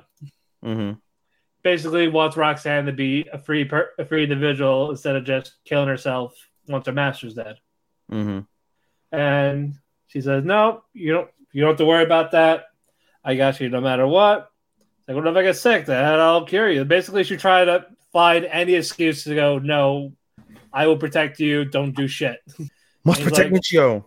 Yes, but he's like, "All right, fine, but I'm still going there because we need to buy another party member." And she actually agrees because, again, once we go higher levels, there's going to be more people that are going to need more. Yeah, they said starting from level 8, there's 4 monsters that appear. And they can't do it with just themselves. Correct. So, and they talk about they need a blacksmith, basically. Yes, a.k.a. So those are essentially dwarf. Yeah. So they go to the town. They talk to Alan. Also, they have the skill coin that turns to gold, so that's worth a lot of money. Yes. 100,000, I think. Yes. Yeah. So he talks to Alan. He talks about I need a party member. He's like, "Yep, I agree." And he talks about needing a blacksmith or a dwarf. Like, I have one. She's not that good one. But she's not a blacksmith. Mm-hmm. And her name is Sari. Yeah, and so at first Michio was like, well, whatever, and then it was what's her face, Roxanne that was like, well, we owe it to at least see what's up with this slave. Yeah, let's still talk to her. And he's like, all right, like very well. Brings her in, and she's a little meek girl, and she's really trying hard to be bought. She really is a good girl. She's a level 10 adventurer, and we find out that once you hit level 10 as a dwarf, you're able to change the blacksmith, but she was never able to accomplish that. And so there was that. And so again, they go back and forth, they have a conversation, and they're like, all right, well, that's all we've gotten. And I found it very curious, unrelated to this. I found it very curious that Alan kept trying to rush them. They're like, is that all? Is that all? Is that all? Yeah. Unrelated, nothing became of it, but I thought that was kind of interesting that he kept trying to rush them when trying to buy the slave. Like, is that all? Are you done talking? I guess he's trying to say you're probably better off with someone else type of thing. Kinda, maybe. That's about the only thing I can surmise. But anyway, yeah. So they're like, all right, whatever, and they're like, all right, Alan leaves Michio and Roxanne to talk, and they're like, well, what do you think? Like, oh well, and which was another interesting caveat. They're like, that girl's not 16 because of the fact that her ears, as you get older, the ears of dwarves, they thin, and she has very thin ears. But at the same time, unless it's like a different breed type of thing. Yeah, perhaps. And so Michio and Roxanne, I'm sorry, Michio has a discussion with Alan. Roxanne goes to hang out with the little talk to the old lady that took care of her. Yeah, and they have and then basically Michio hardballs the shit out of Alan to get the dwarf for like a super cheap price, and eventually on top of his 30%. They agree to really low. He talks about like, oh yeah, well, you did save me from the thing, so yeah, it's like, well, you saved me from the thing, so I'll give you the cheap price of 250,000. And then Michio looked at him like, nigga, are you stupid? And he's like, he said that after the prices. Yeah, no, he's like, he started off at like 250, and he's like, that he lowered down to like 170. No, it's like he's like lowered. He's like, I'll do it for 200, and he's like, yeah, that's all. And he's like, all right, I'll do it for 170. He's like, they get closed, right? He's like, yeah, there's normally another like 4,000. And he's like, throw that in. You got a deal. Okay. Yeah. So he got the slave for about half off. Yeah. And they get their party member. And so Michio's idea, though, the reason why he wanted to buy her, despite the fact that she wasn't a blacksmith, is he wants to help her unlock it. Yeah. He wants to help her unlock it because of his experience in terms of unlocking magic. He had to do a bunch of requirements, and he's like, I'm just gonna have her do a bunch of shit and figure out what it is we need until it unlocks. And so they use their warp magic. They go back, and she's just like shocked. She's like, what the fuck is happening? And they're like, oh, well, I could use magic, but that's a secret. This whole thing. And I thought it was cute. It wasn't a bad episode by any stretch. It helped the story for sure. Right, and we got one more left. So will there be a race up? I don't know, because I mean they're the same age. Michio's 17, so there's nothing wrong about 17, it. And they're both 16. So they're both 16. Yeah, we'll have a threesome, or basically it'll be a wholesome thing where he helps her get her potential. Either she unlocks the blacksmith, or she unlocks another cum. Yep, exactly. All right, moving on. Cuckoos. I figured we would do Vermeil since it's still the ecchi. All right, we'll do. I'll say because it was a better story. So all right, fine, we will do Cuckoos. Is this 1 or 2 episodes of Cuckoos? Yeah, 2.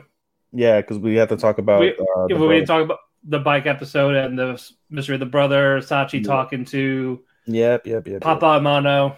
Yeah, go ahead and break it down. Break it down. But yeah, Erica was talking to Sachi about the twin brother, like keeping it up to speed. Mm-hmm. Like, oh yeah, like we always hang out and all this.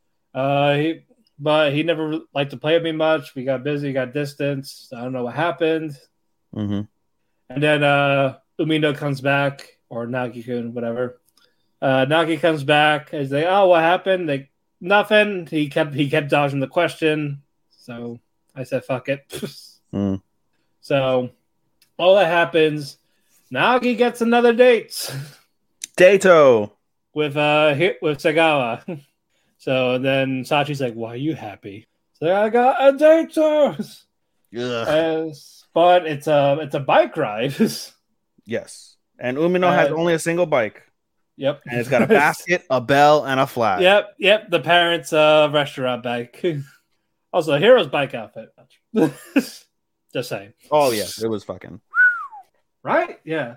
Ada. So all that's going on. Basically, they're doing a little bike race, and you see her tongue being blue from the shaved ice. It's like, oh gosh, she blue band group. While that is going on, though, while they're having the day, Sachi is talking to the father. The casual dinner thing like they normally do, because if she's apparently this food connoisseur from fucking middle school. Why isn't she the chef? Yeah, right? I guess she just likes eating it. But all that, we go back to Sagawa and Nagi. They're like apparently 23 kilometers or something like that with just bike rides. They go to the edge, which is like the ocean. Sagawa's telling Nagi like scream shit. Basically, she knew something was up with him and just basically yelling to get out of his system. So I thought that was nice. It was nice, and it's not a bad idea. Like when it all boils down to when you're stressed, you just fucking scream it out. You just I don't know. I was thinking as I was going along, I was like, the problem's still there though. Like, oh yeah, fuck this hoe. She's still there. All right, but again, people like to let out frustrations in different ways. So that happened. Sachi didn't get answers from the father, but he also brings up the idea of maybe you should marry Nagi. Like, I feel like there's no brother. That's what you've been saying. It's like the brother is the friends you made along the way, or the girls you want to fuck along the way. I don't know, man. Like, it's such an odd story. Like, it was a good revelation at first, but the way that they've like done it since, like the father is like wants to fuck with these kids, his own children.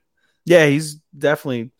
It's like those fucking people, like you see those like the shows that were like, oh, you get the rich people, like, I want to buy slaves. Well, what for? I want to hunt them, right? Because like, what the fuck else do you do with your money? It's like, oh, I want to fuck with my children's lives. Why?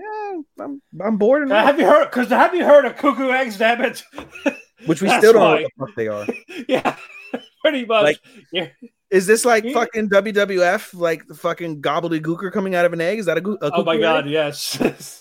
I hope they do something like that. So what is this? Is this Bella? Like, oh, she's pregnant, but it's not Raven's kid, it's Tommy's kid. But no, she had a lesbian affair. Oh my god! What in the fuck? Is that what's happening? What in the divorce court shit is going on? Good god! Now we go to the next episode. All right. Fucking Sachi, ruining shit again. Fucking, she really wants to go full chromo. Yeah, basically, what you call it? Erica suggests they all go. Oh, you didn't talk about? Did you talk about how you didn't talk about the previous episode? How she asked Oni, like, how would you feel if we dated? Well, no, because usually I thought it was this episode. He asked if she liked him, and she's like, and she just put him in the China recliner. No, because he's the one. No, was it? No, the father talks to Sachi about it. No, but remember, they were after he gets home, like he speaks to Sachi. And he's like, "Oh, I want to talk to you," and then he's like, "How would you feel?" Or no, I think it was Sachi. Sachi asked, like, "How would you feel if I asked you to marry me?" Yeah, because Nagi didn't yet. And Nagi's like, "What would our parents think?" Right, and that like threw everything off. Again, now Nagi's like, "Hey, do you like me?" And then he got put in the headlock. Yeah, that was in this episode. That was in this episode, yes. Yeah, well, that was how the end of the episode. Toward the end, yeah, I think that was toward the end. Yeah. But what you call it? Erica suggests first before that, they get the test results. Nagi's in first place again. He's not the father. I'm sorry, what? What? Sagai was a twin. Oh my God. No, but no, Nagi got first place again. Yes. And Sagai was second. Yes. So Nagi's like plays all in his head. She's gonna say, "Oh, I won't lose to you, not again." Like oh, and then I'm gonna ask her out. It's gonna be magical. It's gonna be grand. Yes, and of course he gets the note in the locker. He's like, I was waiting for this. Yes, and then the annoying fucking guy I told you about. Yeah, that guy. Then he starts stalking them a bit. Stalked them. Yep. Shisho. Shisho. Oh my god. Betelgeuse, fucking Inosuke. I was gonna call him Inosuke. Same voice actor and dumb as shit. Is it the same voice actor? Yeah. Oh, shit. He's Inosuke and Betelgeuse. Betelgeuse. From ReZero. That's psychopath. That What is it that he says? What? What is it that he says? I. It's diff. Huh? He says diff. But he likes to. Yeah, he says death. So like death. He says death. No, because he's. But he does. He does repeat his words. He repeats his words on everything. Yeah, he's like I. Yeah, the thing with the fucking eyes and shit too. Yeah, and then make you feel bad for him. You guys can't see for those listening. It's on the on any of our various platforms, Apple, Spotify, iHeartRadio. You can't see that I'm doing like the little eye dragging, like oh my god, my eyeballs. You can't see that. Yeah, fuck. I felt bad for him. Yeah, fucking. Like how dare you make me feel bad for him? He was such a nice guy. Yeah, he was a total dick. And then you find out all this, and it's like, oh, he was a heartthrob. Yeah, and he killed the love of his life by accident because he got tricked by Pandora. Goddamn Pandora. Is like, no. Not Pandora's actor either. Yeah. We'll get to him in a bit. We'll get to Pandora's actor. Yeah, I love it. Good shit, pal.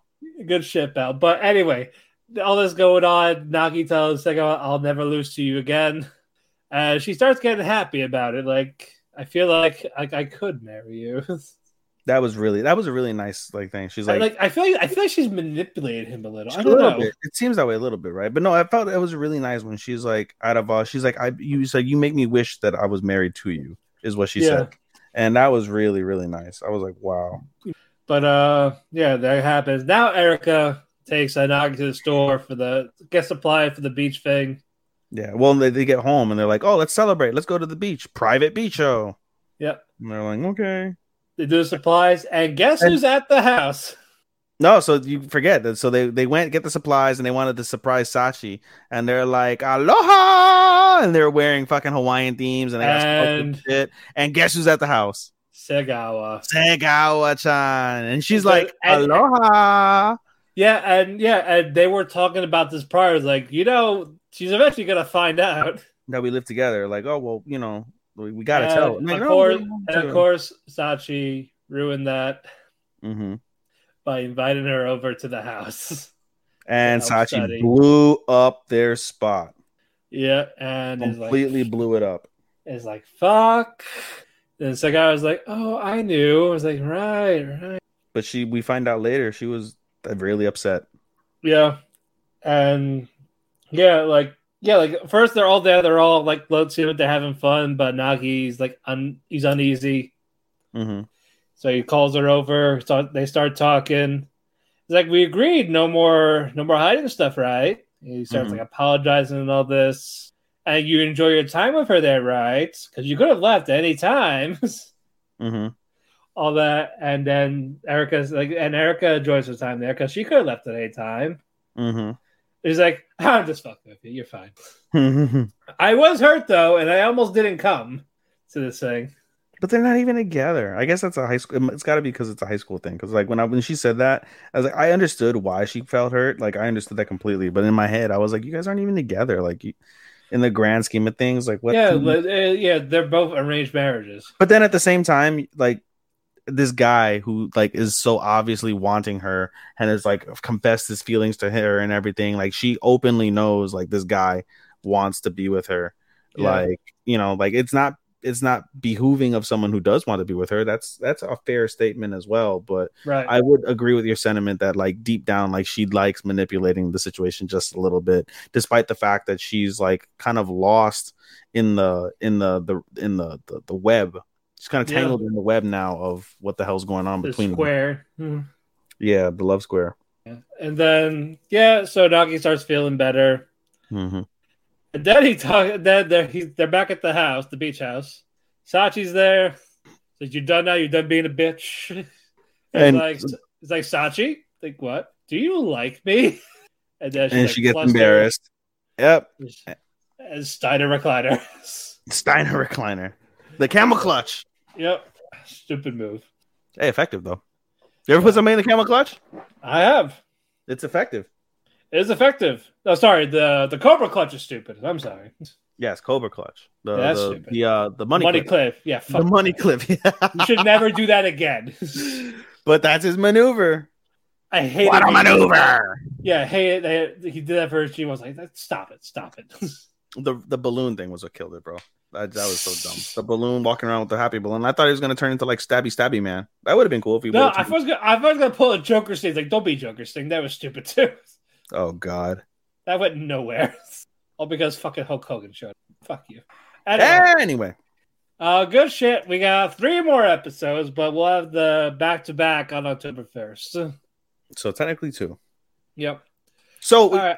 Real quick, Matt, I wanna ask a single question. Okay. Our podcast host Matt was spoiled to part of the ending already. Well, it's not the ending. Like, we just know who the fiance is. A couple things. Next episode, will we find out, or will that be part of the back-to-back, you think? I think we're going to get a season 2. You think we're going to get a season 2? Yeah. There's enough content for a season 2? Yeah. You think there's enough popularity for a season 2? Because this has been trending. To be fair, I didn't expect Girlfriend to get a season 2, but here we are. Yeah. Let's be fair. Well, they had a better cliffhanger, though, at least. They did, but you never know. Usually these rom-com harms, they sell. You've read Girlfriend, right? Yes. Does he get laid? You know, one of the reasons why he kisses them. He doesn't get anywhere past that. No. And I'm sure he sees them naked a lot more. Yes. Again, Sashino's tiny titties. Itty bitty. The itty bitty titty committee.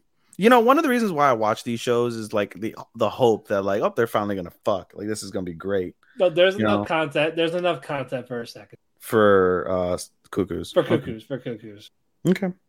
I'm not gonna say who it is, but yeah, is it someone like out of left field, or is it someone we've met him? That's all I'll say. We've met them. Yeah. And it's not the what I said. I didn't say that. Okay. I hope not. I was wrong. I thought it was It was gonna be the twin brother. Yeah. But I was like, no. Okay. Moving on. Let's get this penultimate out of the way. My stepmom's daughter is my ex. Okay. This was a nice one. It was. Yeah, basically, we meet the Irido family. What else happened in this? I mostly cared about the ending. Basically, yeah, Yume was getting to know everyone. The cousin, who I guess she thought Mizuno fucked for some reason. Sorry, I got a text message from these people, and so it threw me off. Yeah. Okay. Anyway, so Madoka, is that her name? Yeah, Madoka is the cousin. So basically, we meet the Irido family, including Madoka, who's like the happy-go-lucky cousin, the opposite of Irido, and she recognizes immediately like something's going on with him and Yume. I could tell. Yeah. And so they, everyone's like, oh, let's go to the beach, whatever the fuck, like the spring. Let's go to the springs, and they do all that. And so the what's it called? Like, you could tell like there's still something going on. So after in the nighttime, they are serving the what's it called? The family, and Madoka's like, hey, go tell Mizuto that it's time for his bath. That the bath is ready and it's his time to go in. Like, okay, and like, oh, he's probably in the study hall where he always likes to be. Like, right. Okay, the great grandfather's study hall. So she walks in the study hall. It's filled with books, a literal library. And of course, she sees Mizuto there reading a book. And she tells him, hey, Mizuto, the bath is ready, whatever the fuck. He closes the book he's on with no like sort of thing or anything. And was like, okay, no problem. And she's like, you're not going to put a bookmark where you're at? And he's like, no, I know where I was at. And it doesn't really, at the end of the day, it doesn't matter. I've read this book. I read this book already before. I read it every year I come here. And she's like, oh, yeah. And they're like, yeah, it's my grandfather's self-published autobiography. And he's like, oh, okay. She's like, well, how is it? Whatever. And she's like, oh, well, it's not a long book. You should be able to read it. Go ahead. I invite you to. And she's like, oh, has anybody else ever read this? And he's like, no one's ever read this. It was buried pretty deep when I found it. And it's got no name on it or anything like that. You could just tell it was him, though. And she's like, okay. And so she reads the autobiography, and she starts crying because the reality of the autobiography is it's a love story about how his great grandfather fell in love with someone in Siberia, I think it was. Right. I think so, yeah. Yeah, fell in love with a woman in Siberia and how much like she meant to him, whatever. And so it gets her thinking. She starts thinking about like all the stuff going on. And was like, "Hey, what's your first love? What was your first love like?" And he goes, she loved to laugh. And she goes on her way. But when he says that, it makes Mizuto think of, or I'm sorry, it makes Yume think of Madoka, because Madoka is really, again, preppy, happy, whatever. So the next day she's all spacing out, and Madoka realizes this and was like, "Hey, do you love Mizuto?" And she's like, "Well, what is love?" And they have a conversation about what love is. And of course, yes, she does.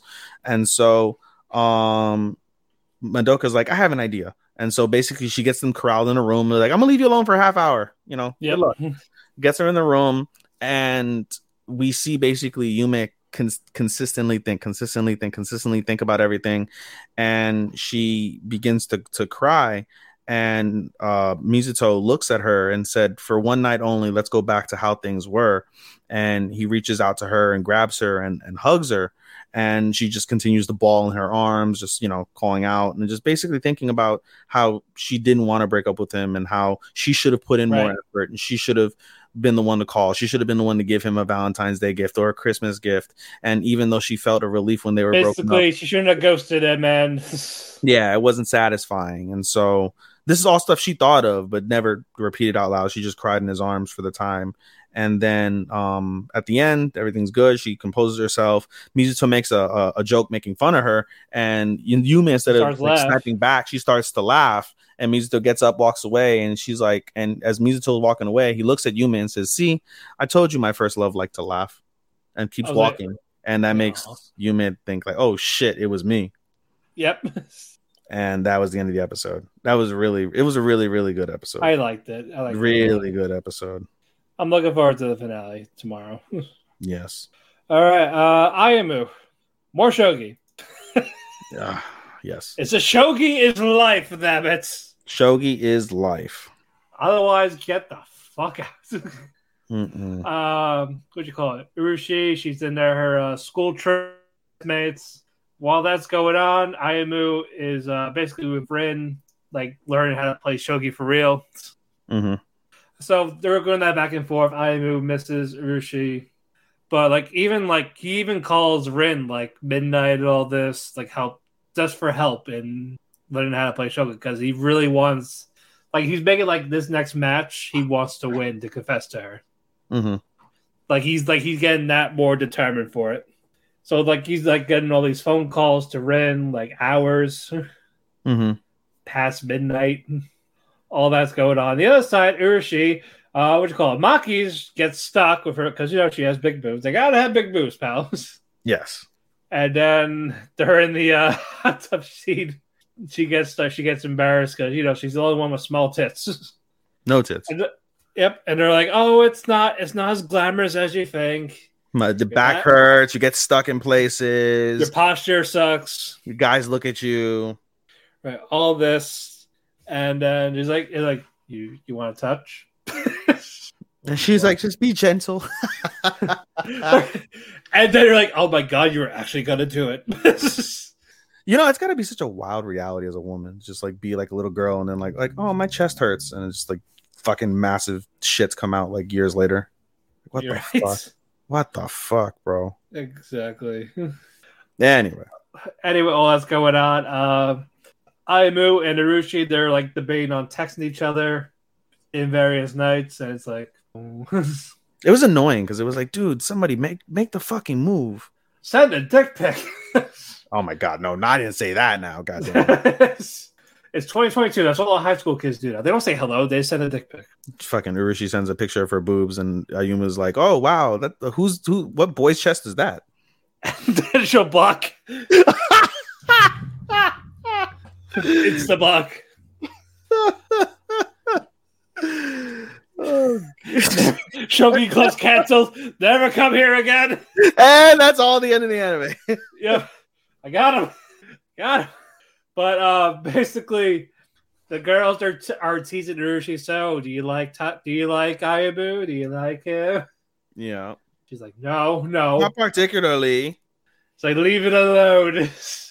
Why don't you text him? I don't wanna. I want him to text me first because fucking pride. Ugh. Exactly. It's like, you're not Kaguya. Shut up. Yeah. So basically, the girls do their other nights, and then Maki's like, hey, we tortured you enough. I'll play shogi with you. Pity shogi.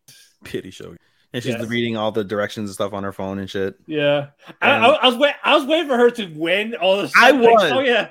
I was waiting for her to win, too. I was going to be like, holy fucking shit. Like, but she didn't do it. No. I was just waiting for it. But no, Urushi begins to laugh, and Maki's like, is something funny? And she's like, no, you just reminded me of the way Ayuma used to play. Ayuma did the same way when he, first came, but now he's like, he's really improved, and he's, really so well. And she's like, oh. And then they kept playing. You do like him. Eventually they're over, and Maki says under her breath, and she's like, oh, no matter how much I play with you, it won't solve your loneliness. And Urushi's like, what? And she's like, nothing. Have a good night. And so then no. Anyway, after that, on the other side, Rin gives Ayamu a notebook saying, here's all your weaknesses, and here's these strategies that can help you. Mm-hmm. He's like, this is long. She's like, I know. Mm-hmm. Because even why didn't he ask the father? Mm-hmm. I am his father. Because isn't he really good? Yeah, you would think. Well, but he's still nervous though, because that's like he just met him the first time. So. Yeah, exactly. And plus, I'm sure Urushi wouldn't want Ayumu saying like, "I like your daughter, and I want to beat her before I ask her out. So can you teach me how to be good so I can beat your daughter and then ask her out?" Calls the cops. Right? It's like the opposite. Like you're supposed to be asking for permission for shit, not like, "Hey, can you teach me how to do it so I can do it?" What do you think? No, that's fair. That is fair. So not quite. All right, I get it. But moving on now. Basically, they're gonna have a phone call to play shogi, like a video call. Mm-hmm. Video call is about to begin, and roll credits. This was nice. It was very nice. It's an okay show. It's fine. Like I say, it's just okay. Spoiler: it didn't make my list. No, mine either. All right, now we get to Vermeil. This penultimate. It was sad. We finally get the backstory on Vermeil. It was sad. It was like, what the fuck? It was. This is supposed to be an ecchi. Yeah. Basically, Vermeil's an orphan, and she lives in this church with the sister, well, the nun sister, and then an older sister and two younger siblings. Mm-hmm. And none of them know she's a demon except for the nun, obviously. Mm-hmm. What's going on? You see that they're happy, they're poor, they get by. She's annoying as a child. Yeah. Vermeil was annoying as a child. Well, she's annoying with her horniness, but that's not a bad thing. I know. But it's still there. It's still there though. But all that happens, and this is where the tragedy happens. Mm-hmm. One of her things that covers her horn fell off, so the kids are bullying her. Mm-hmm. Until the older sister says, "Hey, get out, fuck you." Throws rocks.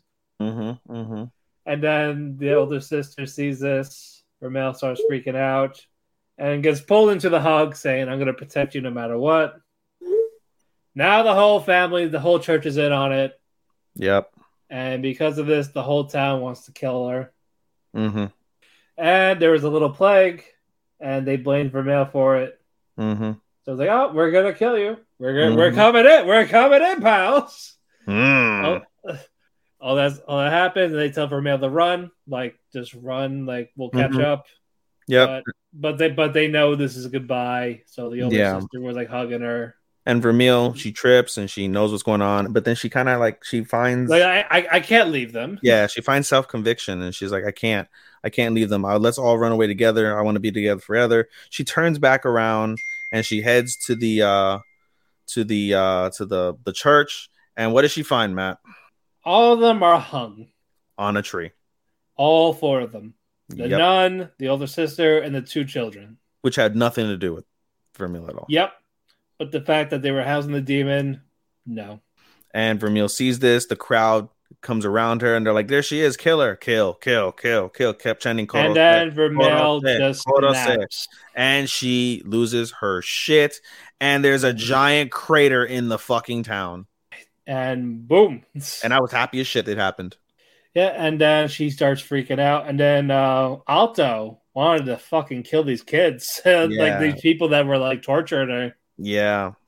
And he eventually like, oh, I can actually talk to her. Yeah. And he goes to Vermeil, starts to comfort her, and he talks about how he loved her basically. Yeah. And he's like, I'm on your side. I know what you did. It's okay. Like even if everyone hates me, I'm still gonna be there for you. Yep. So even if the world turns against us, I'll be by your side until the end. Even if I get kicked out of school, that's fine. Yeah. It was very nice. Everything. And yeah, then Vermeil like gets to her normal form, crying in his arms, and they wake up. They were where they left off. Yep, they're where they left off, and the episode ends with Alto saying, "I love you, Vermeil." Yep, and I can't wait. Yeah, good shit, dude. This was very surprising. This is a very surprising show. It really is a very surprising show. I concur. What do I have it as? I have it. Okay, yeah, I have it in a really good spot. I have it on a really good spot. Yeah. So no, I'm genuinely happy with it. How many do we have left? We have Call, Overlord, Lycoris. Let's do Yakuza. Yakuza, Engage. Lycoris, Overlord, Abyss. Lycoris, Overlord, Abyss, Engage, Yakuza, Call. Yep, we got 6. Okay. Roku. This one is 2 episodes. All right. We picked up where we left off with Kirishima's birthday. Yes. And they had the birthday dinner. Kirishima and Yaika were talking, and then Yaika does his cute face. She's so adorable. And he's like, you look down, so I want to cheer you up. And he's like, can you do that again? He does. And he just takes some pictures. Like, no fair. No fair. She does a little like banging the thing. Yeah. And then someone was spying on them. Mm-hmm. And it's like, come on. And it's fucking Yuri doing his plan to get the demon out. Yes. Because literally we find out obsession. Later, only because he wants entertainment in the Yakuza underworld. He's bored, yep. He's bored. Like, oh, he's domesticated. That annoyed me. It was a shitty reason. I thought it was like that was the stupid reason. At least the other guy had a reason to want to fight the demon because he got a fucking giant ass scar in his face thanks to him in high school with a fucking rock. That's a valid reason to want to fight and fucking kill somebody. Yes. And he got punched in the face and knocked out. Anyway, all that happens. He has the person taking the pictures of Yaika and Kirishima together. Yaika wants to play date at the park. Yep. So we see the kids. Yep. Maria and whatever the other one is. Maria's the foreigner. Okay. Sorry, Wilson. Wilson. Sarah Wilson. That was the kid. Sarah is the foreigner. And is there Maria? I think Maria's the other girl, the quiet girl. No, it's a Japanese name. I thought it was Maria. No, it was Sarah. I got the name wrong. Yeah, Sarah, and then there's another girl, the quiet Japanese. I forgot. I get her name's not up in the cast list. Okay. Anyway, they play red light, green light. Is like, oh yeah, I heard Kirishima loved this game, even though it was basically what he attacked us to. Beat the shit out of somebody. Yep. And then that hide and seek. Those his friends. Those poor guys. They're fucking hilarious. It is. It is fun. He said the bald guy, rather than finding Yaika, punched himself out. Yes. I was like, he's like, I don't want to find a punch out or just poof. Oh, he's like, what happened? He has a stomach ache. She's like, oh no. That happens. They'll have a good time. And then we get to the next day where basically Yaika's in school and Kirishima doesn't pick her up. Someone else. Yes. And then as Kirishima's trying to make his way there, these two thugs were stopping him, and they see the guy with Yayaka. Yep. Yeah, Yayaka is like, oh, so is he not your friend? Like, nope. Yep, and he beats the shit out of them until what's it called? Kirishima. I'm sorry, he beats the shit out of Kirishima at first, but then Yayaka kind of stops them for a second, and then so this allows Kirishima to get to actually no, I'm sorry, it was the opposite way. So Kirishima was beating the shit out of them, and then Yayaka like yell at this other guy. Yelled at the guy, and then basically it basically turned the tables, and so Kirishima was getting his ass beat by a baton and shit, and so Yayaka's talking to the guy trying to like, you know, Kirishima's not a bad guy, and the guy's like, shut up, and slaps Yayaka like hard as shit, slaps her unconscious. No, he hit her with a blunt object. Was it? Yeah, it was a small blunt object in the head. I thought he like slapped her like super hard and like she got knocked unconscious. No, I thought it was a blunt object. But anyway, she's knocked out, and those guys were like, "Dude, what the fuck?" And Kirishima loses his. It's like we're supposed to hit her. Yup.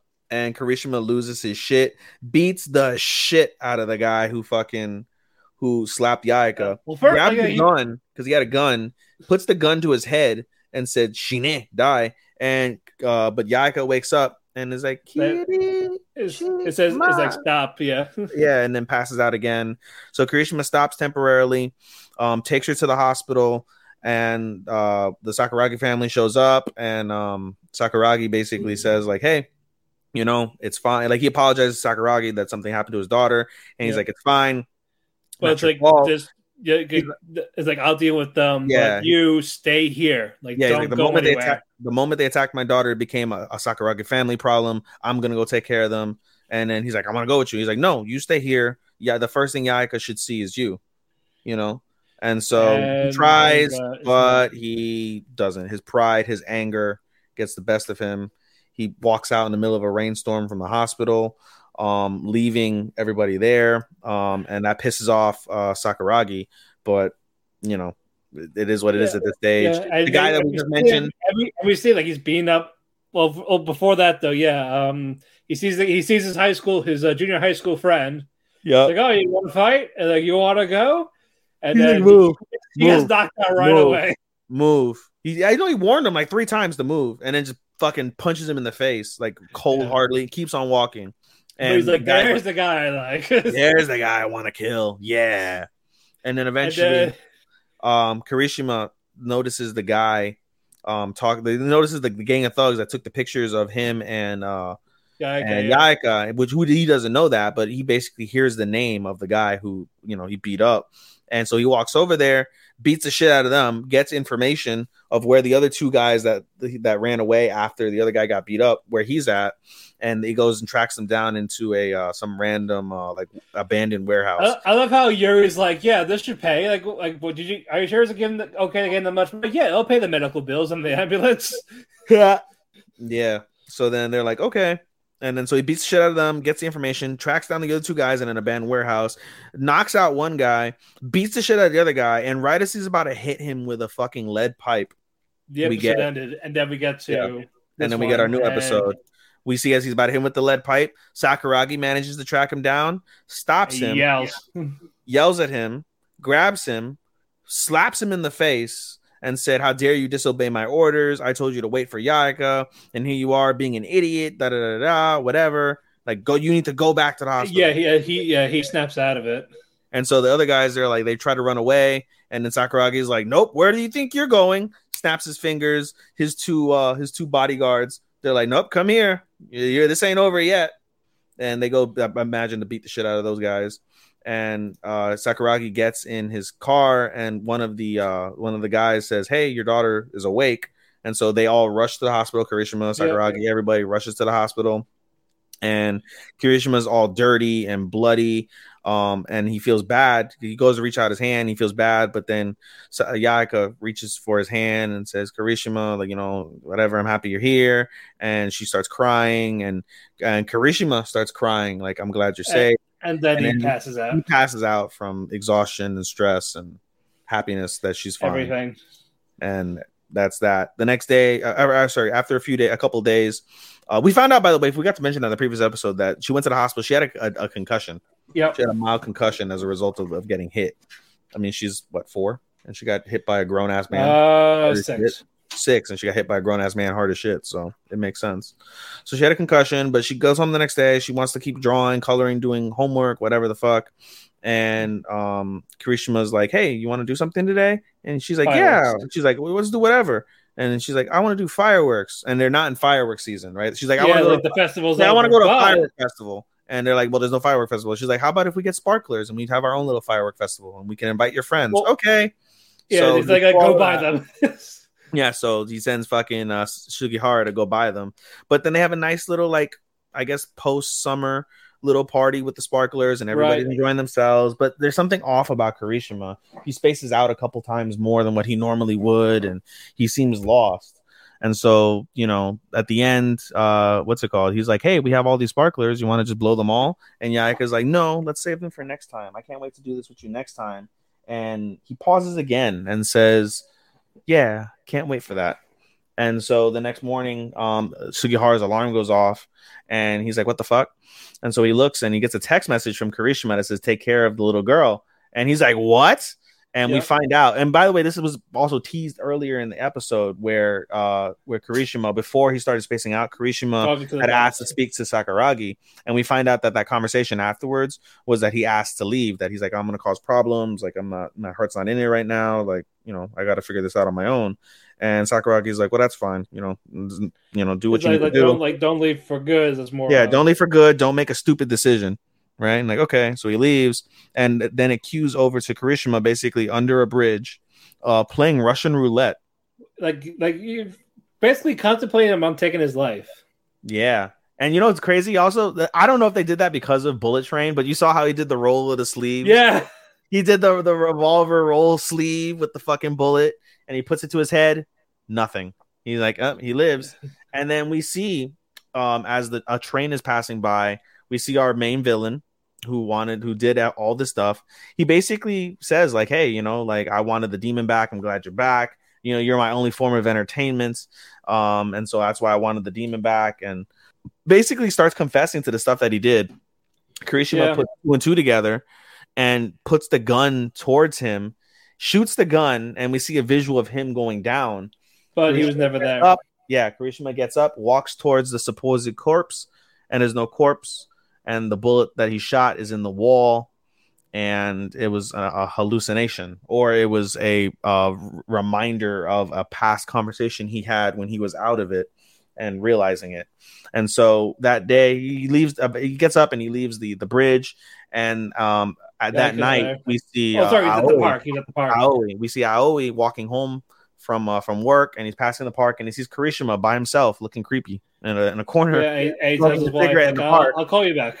Yeah, and so he goes over and he's like, "Oh, you're here." Like, "Oh, no, I'm just going for a walk." And he could tell something's off with Kirishima, and I always like, "I'll let you vent.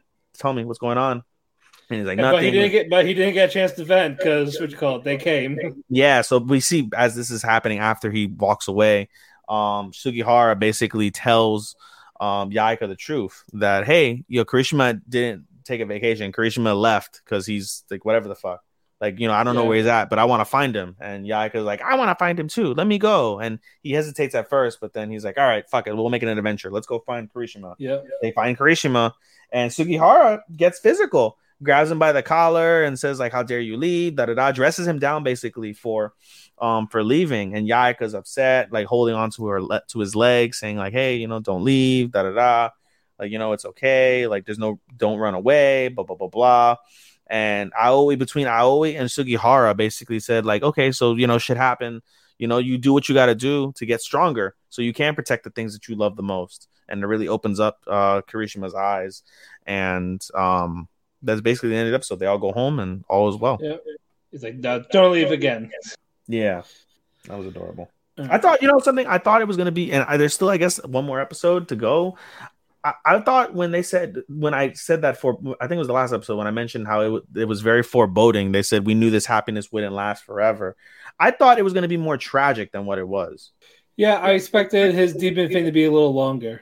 I expected him to like kill somebody and go to jail. I expected something to happen, like where he got like beat up and he got shot or something, and he's like unconscious, like something along those lines, or something maybe involving her mother and her father, something like dark like that. And it didn't quite go that way, which isn't a bad thing, but nonetheless, it is what it is. Yeah. Hey, we're back to normal. 2 hours and 18 minutes with 5 shows to go. Pretty much. All right, Overlord. Solid shit. Yeah, we got to talk about 2 again.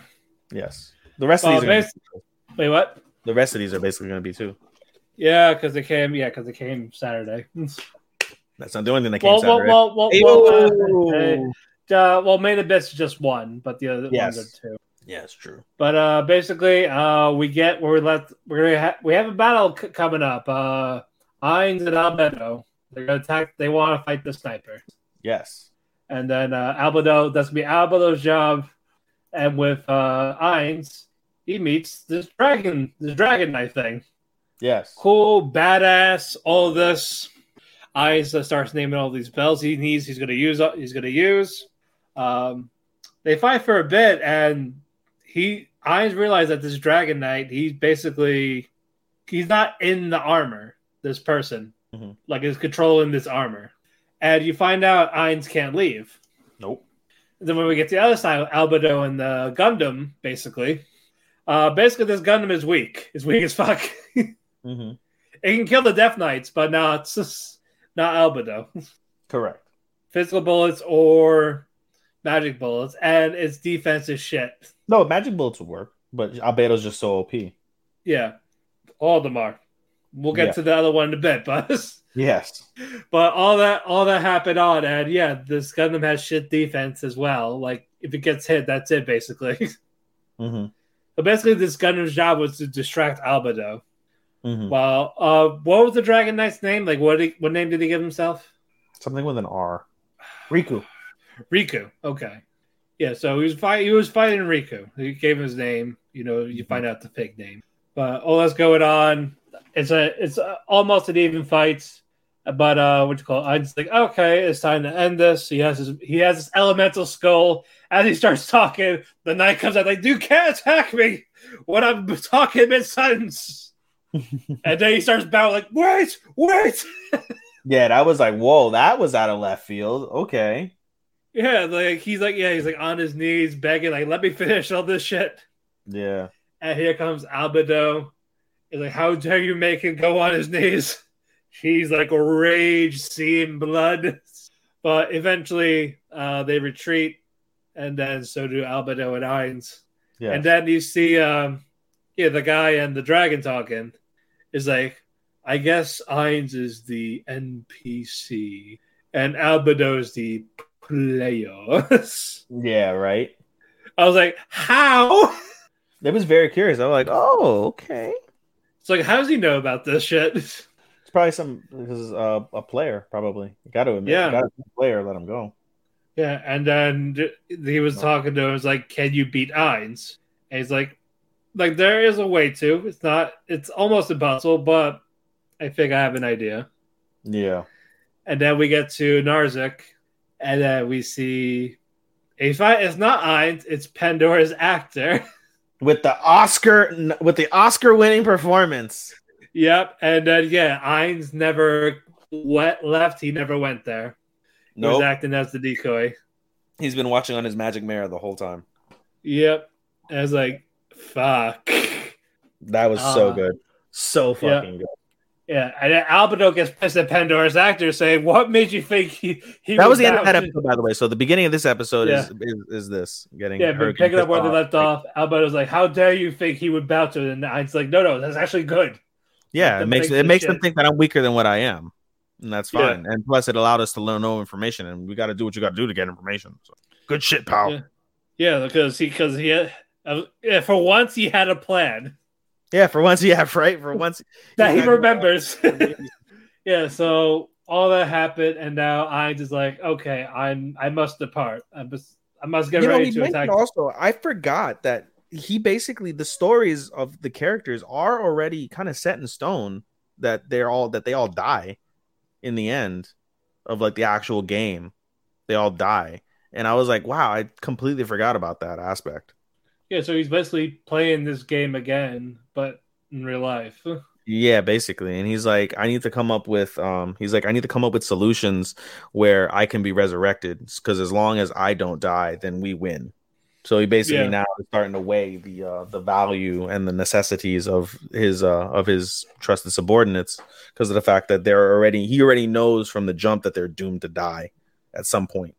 Yes. Which is kind of wrong. Exactly. That happens, and then we get to the kingdom. We see Brain climb the princess. We won't see Brain for long. Oh yeah, you gotta get a drink. Yeah. Basically, Brain leaves for a bit to go get sweets for this tea party shit. Yeah. And also, I don't know, this bitch gets stabbed. Yep. First, she gets poisoned by the tea. Poison needle stab chest, stomach. This one giant lady is punching her. Yep. All this has happened. They're like, "You good?" And he's like, "Yeah, I can heal now."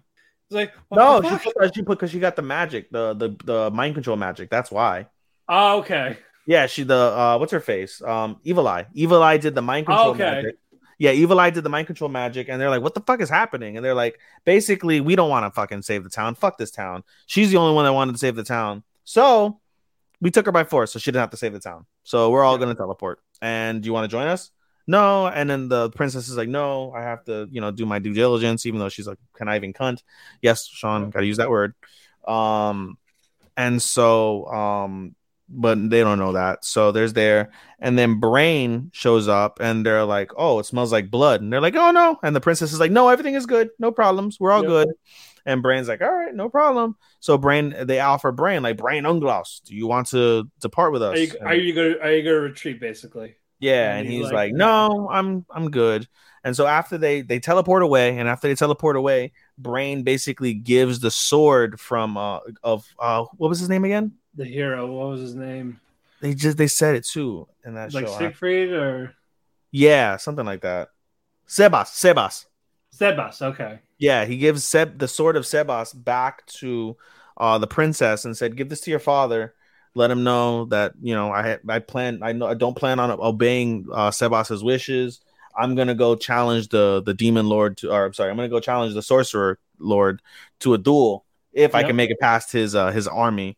And they're like, "All right, it is what it is." And before that happens, though, before he goes to do that, the princess basically says, "Hey, can I see that sword?" to Klaus, not Klaus. What's his face? Which one? Her bitch, the knight. Climb. I said I was gonna say Klaus. Yeah. Climb. Yeah, it's like I'll take the sword to Daddy. He looks like a Klaus. Yeah. He looks like a Klaus. Anyway, he's like, "Let me take the sword real quick." So he takes the sword. She unsheaths the sword and does a single swipe, and it's a strong swipe. And he's shocked. He's like, "Oh my god!" And she's like, "Yeah, this doesn't suit me." And then he's like, "What do you mean? Like, with a little training, you'll be easily better than me." And she's like, "No, I'm good.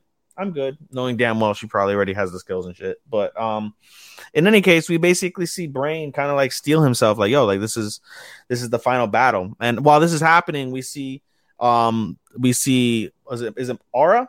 Was it Aura that busted in? The reverse trap? Yeah. Yep, Aura.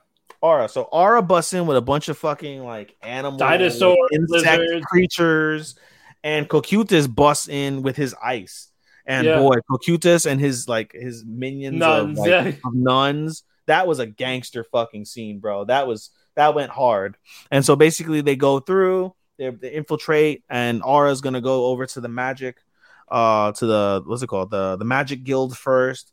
And Cocytus is making a beeline to the capital, and Brain stumbles upon Cocytus, and he stated himself. He pulls his sword out. He drinks these free potions. Yes, and then basically, wait, let me go.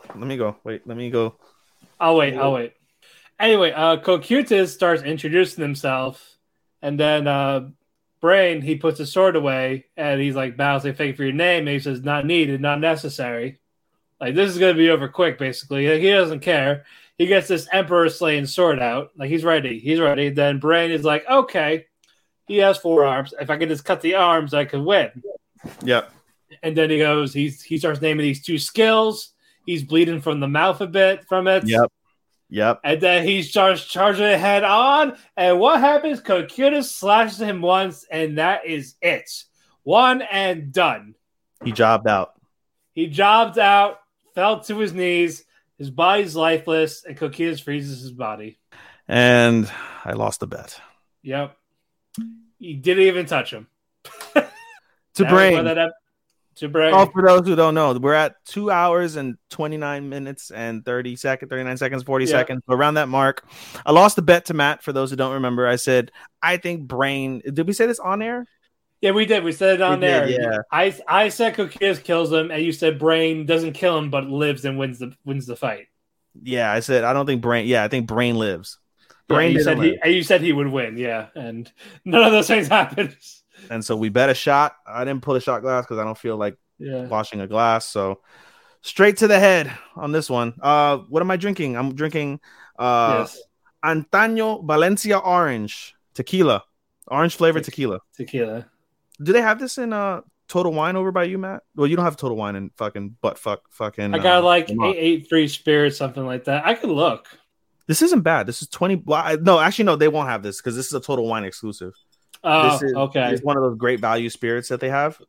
Right. It's $20 for this bottle, but it's not bad. They have this in they have this in orange. They have it in like strawberry or some shit like that. I don't know, but it's not bad at all. So if you want flavored tequila, this is a good choice, but you can only get it at Total Wines. Anyway, gotcha. So I lost the bet. Here's to Brain. Number one jobber.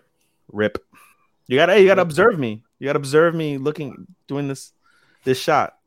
Go on. He's doing it. He's doing it, folks. He's doing it live. All right. Good man. All righty. Shall we move on? I wish I had a salt in the line.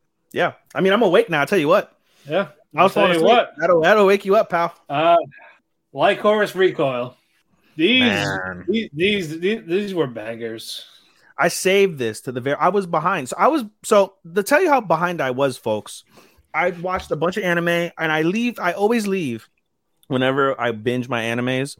I leave Engage and Lycoris for last because those are, for the most part, except the 2 weekend exceptional animes, I leave them for last. I didn't get a chance to watch last week's episodes, so I was 2 episodes behind on both Engage and Lycoris going into yesterday, and I was able to watch 2 episodes of both shows.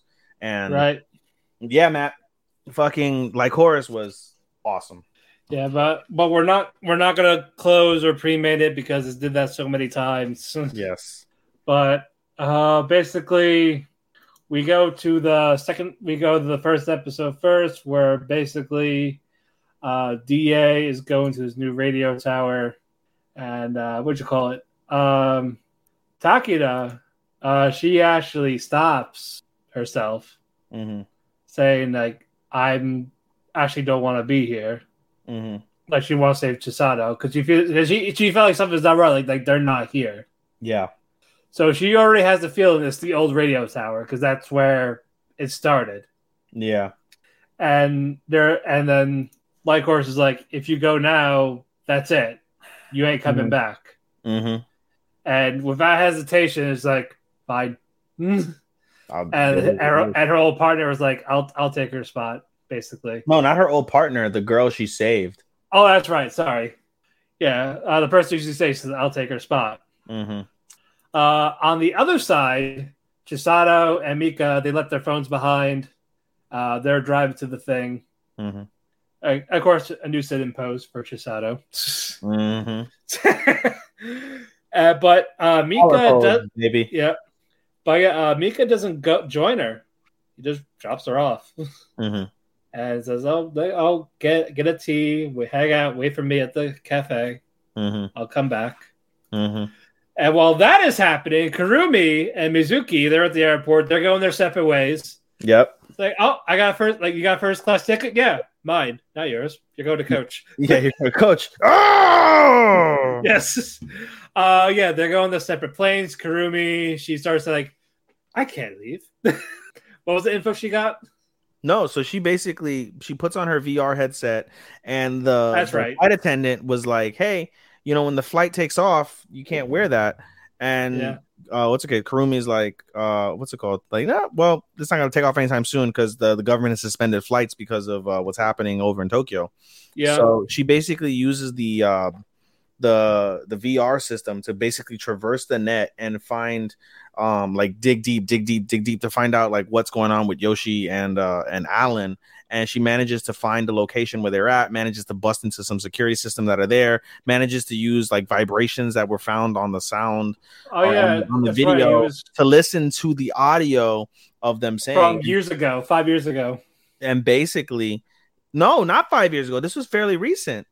Yeah, I thought it was like years ago. No, it was recent. She basically talked to someone from the Institute, and they had a new heart, an improved heart for Chisato. And so Kurumi's like, oh shit. So she gets off the plane, wrangles what's her face? What's that bitch's name? Mizuki.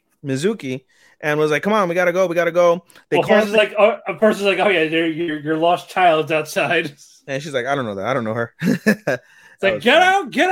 That was funny. But no, so then they call Takina and tell Takina like what's going on.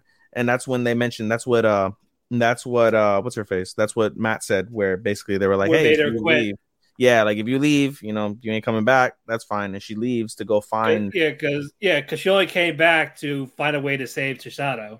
Yeah, and they basically were able, Walnut, which is Kurumi, was able to basically track down Majima's whereabouts and tell her, like, oh, Yoshi's there, Chisato's going there, Yoshi's there. Also, can I say I like Majima? He's not a bad character. No, like I love his scene at the end. We'll get to that later. He's in the running for best antagonist of the season easily. He was one of the three I was mentioning. I was like, you know what? It depends on how this finale goes. He might take it. We'll see. But we'll get to that other episode in a bit. But anyway, Chisato is in the radio tower. She starts shooting around, saves everyone. That doesn't kill them, just saves them while knocking them out. Annoying. She eventually meets Alan and like tied up and all this. Mm-hmm. And Majima's there, shoots Yoshi. Yep. Oh yeah, all because Chisato dodged out of the way. Shot him in the lung. Yep. And we find out Majima's skill is hearing. Yes. He has really good hearing. Yes. So while all that is happening, like he can avoid her bullets and all this. And like he can basically sense her steps and all this to keep getting the upper hand on her. Mm-hmm. And starts beating the shit out of Chisato. Mm-hmm. Yoshi's gone after being shot. Mm-hmm. And as soon as he's about to kill her, you see him banging on the window. Bang, bang, and it was Takina. Mm-hmm. She jumps out, makes the save, starts to shoot at No, not the window. Not the window, because he lowers storm shutters. That's right, okay. They lower storm shutters from the old radio tower. Yeah, because no one else could get in. And bust through metal storm shutters to save Takina. And it's like how strong is she? Bro. Yeah, it does that, shoots him a bit, but misses. She goes just out of side. He starts shooting, has a suitcase to block it. Gets a bulletproof suitcase, I guess. Mm-hmm. And then the suitcase is shot off. That episode ends. We get to this one. They beat him relatively quickly. Yep. Yeah, Chisato shoots by his ears to basically deafen him a bit. Yep. And Takeda just shoots like restraints on his arms. Yep. And that's it for him there. For now. And then Chisato talks to Yoshi. Mm-hmm. She wanted to hear from him, like, why did you really want me alive and all this? And yeah, it's basically just told straight to her face that she was a tool. Yep. And then we didn't give you this to save your life. Yeah, we didn't kill this to save the world, but it kind of saves the world, And she's like, you saved my life. How can I take a life, He's like, well, pretty easily. If you actually gave in and said yes. So I was going, she's just devastated after this.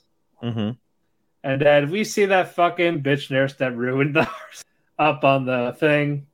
And we find out that fine, if you won't kill me, you have no choice but to, because I put your heart into me. Mm-hmm. So it's like, if you want it, you have to kill me. So she really doesn't want this now. Yep. She's perfectly done dying. Yep. And then what's called the nurse comes in, starts beating up Takeda. They're fighting back and forth. Chisato's outside. She has a real gun this time. Mm-hmm. And shoots Yoshi, and she freaks out for shooting the guy that, quote unquote, her savior. Yep. With a real gun. Yep. But you find out the bullet went through cleanly. Still won't kill him. Correct. You see the girl come back, and she says, like, where's Takeda? She comes right there, her face bloodied. Pissed. Yep. Like, she's, like, rage. In rage. And then, yep. And she starts shooting blindly. And then Chisato just rushes right to her, like, no, don't shoot him. And she's like, your heart's getting away. Stop. And then she's like, it's fine. Like, I don't care. Mm-hmm. And you see Takeda, like, fall to her knees. Like that was the last chance. And then you're not doing it. Like, you're not taking it. Mm-hmm. And she's like, I don't want the heart. Like, I don't want Hazora's heart if it means, like, I killed him just to get it. Mm-hmm. And she, like, said, like, I shouldn't even be alive anyway. And Takeda just, that was it. Yep. Like, she was mentally done. Yep. And then, yeah, we see the helicopter with Kurumi and Mizuki in it. Like, hey, get on type of thing. Mm-hmm. But, what you call it? Kurumi was basically hacking Rubata. Mm-hmm. Because, again, he's still around. He's still annoying. Yep. And we find out Lilybell, the male Lycoris. I told you, I want a spinoff with the Lilybells. Oh, yeah, that'd be fine. I want this, especially when you get to the ending scene. Oh. Yeah. Oh, I want to know more about that motherfucker. Yeah, exactly. Basically, you find out they're there. They're making their way there. There's going to be a crossfire. Mm. And then Kurumi starts hacking the cameras. He gets rid of Robato's thing. Gets rid of his control over Lycoris's devices. Mm-hmm. And then basically we get a thing on the screen saying it was all promotional commercials. Mm-hmm. It's all a high budget thing. Like, I would not be convinced if that was like we saw someone get shot in the street. Yeah. So, what was weird? They both got shot in the arm, but then they started bleeding out profusely, unconscious. Yeah, it was just like, what the fuck? Right. Yeah. So I have no idea no way in hell they would buy that. But yeah, Leica Recoil and Lilybell, they're there. You see them right there. Mm-hmm. People start shooting. And of course, for some reason, Chisato doesn't know what a fucking USB is. That was annoying. Like, yo, you're 17. How the fuck do you not know what a fucking... And of course, she was on her hands and knees, bent over. You see her ass. Mm-hmm. Of course. I wish there was an uncensored version of that. Well, Takina's face was right in front of it. Hey. Okay. Basically, all right. Things are okay for now. Lilybell, they retreat. They were told to pull back instead of go guns blazing. Like a recall, they're in the elevator. Chisato steps out of the elevator because she found a suitcase. And guess who walks through? Goddamn Majima. He just walks through casually, gun sideways, starts shooting the elevator. It was gangster. It was super gangster. I was like, holy shit. And then the elevator closes, and you just look at Chisato, and she goes, and then she also goes, yo. That is awesome. Yeah, they're like blood brothers, basically. In essence. Yeah, I love that. I can't wait for this showdown. Dude, this showdown might be the fight of the year. I hope so. So far, a little peeling back the curtain for everybody. We have picked out the majority of our awards. One award that Matt and I both have blank is the fight of the year in anticipation of who's going to win between Engage and like Chorus, which are basically our two finalists for this. And so we're anticipating what's going on with it. And so I thought that the battle... Stop it! Fucking cat wants to bite I thought we were going to get the big fight here. Yeah, I thought so. And it wasn't a bad fight by any means. Takina and Majima. Takina and Sato versus Majima. That could be considered one of the better fights of the season for sure. Yeah, right now it's Ryu and Ayana Koji because it was an actual fight. For sorry, you. Ayana Koji and Class C. Sorry. Yeah, for you. Yeah, but it could change with these. As of right now, we don't know yet. I mean, if I were to pick one outside of these two shows, I really don't have any. That's the thing. I mean, maybe Vermeil, but that's not all that impressive. Or the fucking Call of the Night with the vampires. That was with the with the V trigger. V trigger. Yeah. Bakumatsu Bad Boys isn't gonna win that because there were fights there, but it was like so. You would think for an action anime. Yeah. I'm awake. Maybe Reg and Fapita. Yeah, that was another one. Reg versus Fapita. I was saying I was awake and now like I'm like relaxed after this like single shot. Yes. And I want to keep drinking. This is the problem. Like when I start drinking, I want to keep drinking. That's why I don't drink during the week. All right. Speaking of the best, let's get to it. Man. Oh fuck. Solid. Yeah. Fapito defeated Reg. After that little thing, we got that cliffhanger. Yep. And guess who shows up? Nanachi. I love her. Yeah, I love her. I always love her. Like she's awesome. I love her. Nanachi and Belef. Wait, is this did we talk about the how they all disappear? Which part? Who disappears? Was that the last episode where it starts off so sad? Yeah, we did that. Okay. Yeah. Yeah, Nanachi. Well, yeah, we talked about that. Yes. Yeah, it's just this episode where we see Nanachi. Okay. With Belef. Okay. And yeah, it's like Nanachi has like this fishing rod type thing to like control it. I don't know what she does with it. Yeah, it's like a fishing rod, and then she also has the helmet that was given to her by the Hollows before they disappeared. Yes, that were made out of that. So I was like, that's awesome.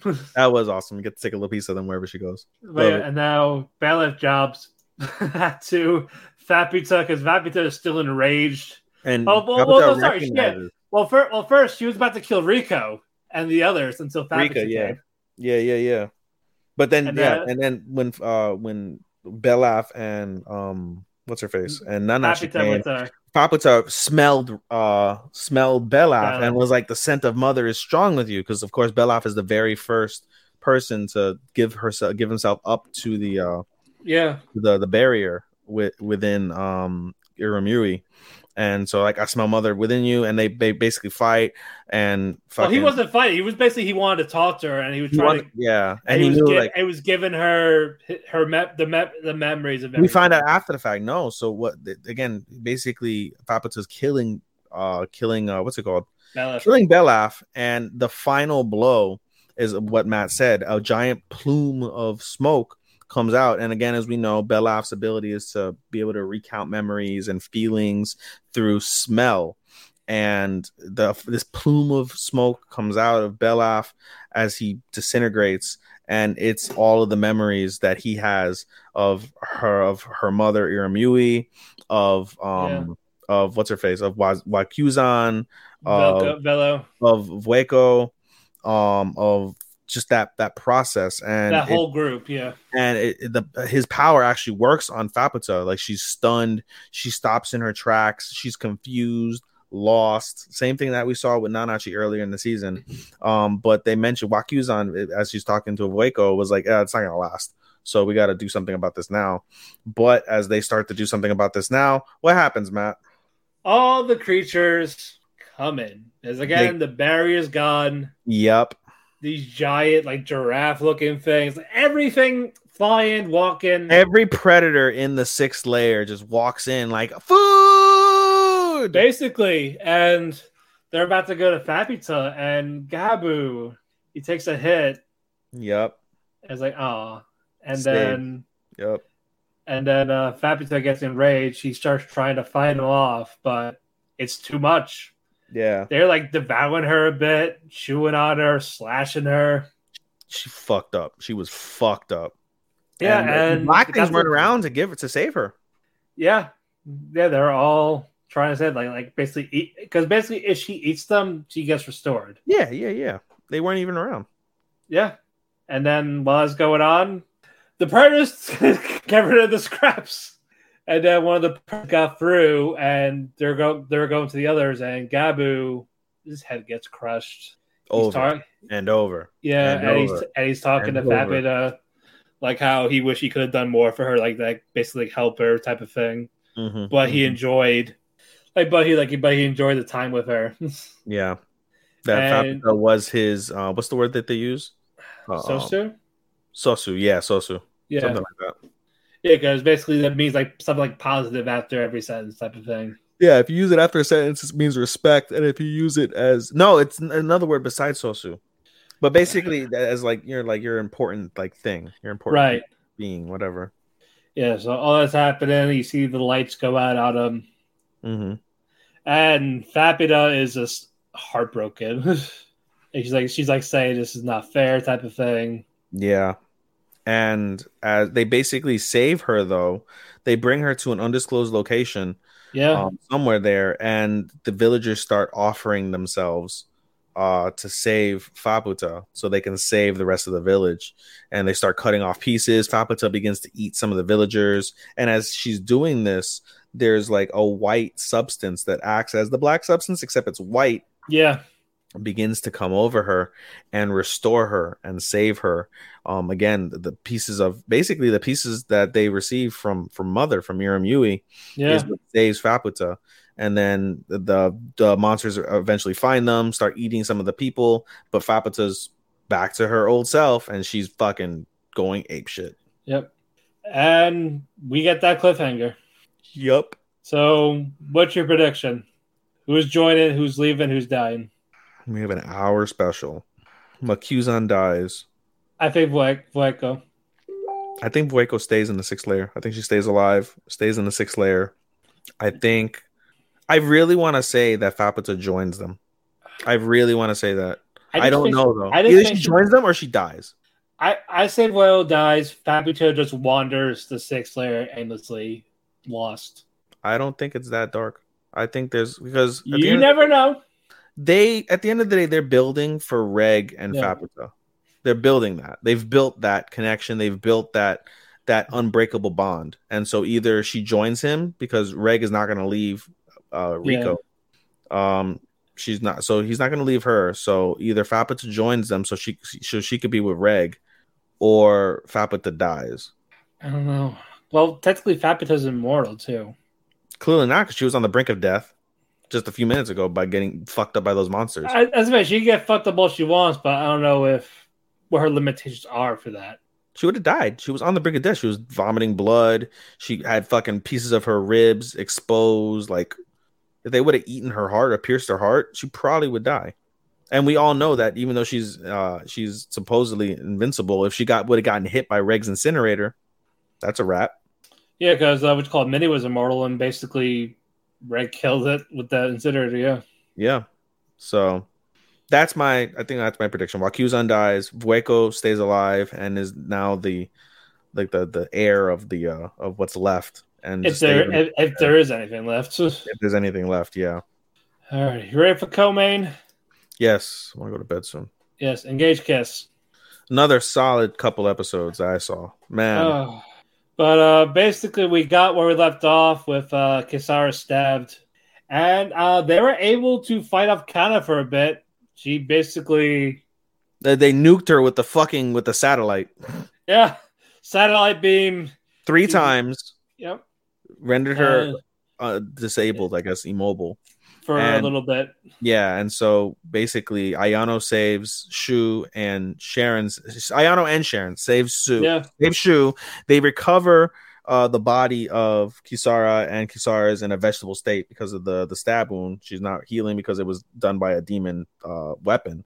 And so as they try to do their prep for everything that's going on, we see Shu by Kisara's bedside, and he starts praying to Kisara, starts praying to whoever, hey, I want you to live, hey, I want to live with you, I want to just be the two of us, he's genuinely pouring his heart out to her.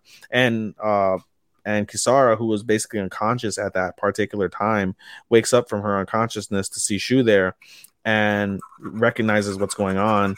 And so she asks Shu after he wakes up, they hug, everything's well. And then she's like, are you ready to give me your memories? And he said, yeah, take them all. I don't need them. I just want to be with you. I want to end this, da da da da. And so basically it's like we'll leave town, like forget your sister type of thing. Yeah, basically, like, you know, and then she's like, "Oh, I know you're not capable of that," but they basically embrace, and she interlocks her fingers in between his, and they hold hands, and we find they begin out. to kiss. Wait, I gotta break it down. I gotta break it down like this. Okay. So they begin to kiss, and we think that we're gonna see the rest of the memories extracted from Shu, but instead we see different memories being placed inside of Shu, and we get flashbacks. And we get flashbacks of everything. We get flashbacks of when he fucked Sharon and put the poison in her, when Ayano and them fucked multiple times. Yeah. We get flashbacks of Kisara's brief memories. Basically, Kisara gave Shu back every memory she took from him. And then we get a flashback of when they first made their contract. And basically, long story short, Shu gave her like a bunch of like, it was like 300 lines. First before that though was he had to offer something, and he didn't want to offer his soul. So he offered the memories. Memories, because he saw that as the option. He's like, I'll give you the memories from 3 days ago when I fucked Sharon, and that was funny. That was the very first memory Kisara ever got. But that was one of the reasons why she ended up kissing, because they're like, oh, they kissed. But in any case, basically, as they kept doing it, they kept having to do like a magical circle, do a contract every time. Yeah. So she's like, I'm gonna do one final contract, and it's gonna state everything that's there. You're gonna agree upon it. We'll do one more magic circle, and then we'll no longer need magic circles for our contract. Okay. Yeah. So he provides Kisara like a 300-page contract, and she's like, oh, you're free to review it as you want. And so as she's reviewing it before the contract, before the ceremony, she noticed that there's a line missing, line 263. It goes from 261, 262, blank. She flips through the rest of the script, manages to find line 263 in very fine print and toward the back of the contract book. And she's able to use her demon powers to enlarge the clause, and it says cancellation. And she chuckles to herself, and she's like, no, she's like, humans don't get to decide how to cancel a contract. Only us demons do. And so she overwrites that. And she also overrides the method of how to execute the contract. So as he's about to do the circle, basically when he's about to do the performance, instead of like reaching into his brain the way she's been doing, she kissed him and was like, oh, the contract's sealed. And then they're like, well, what's going on?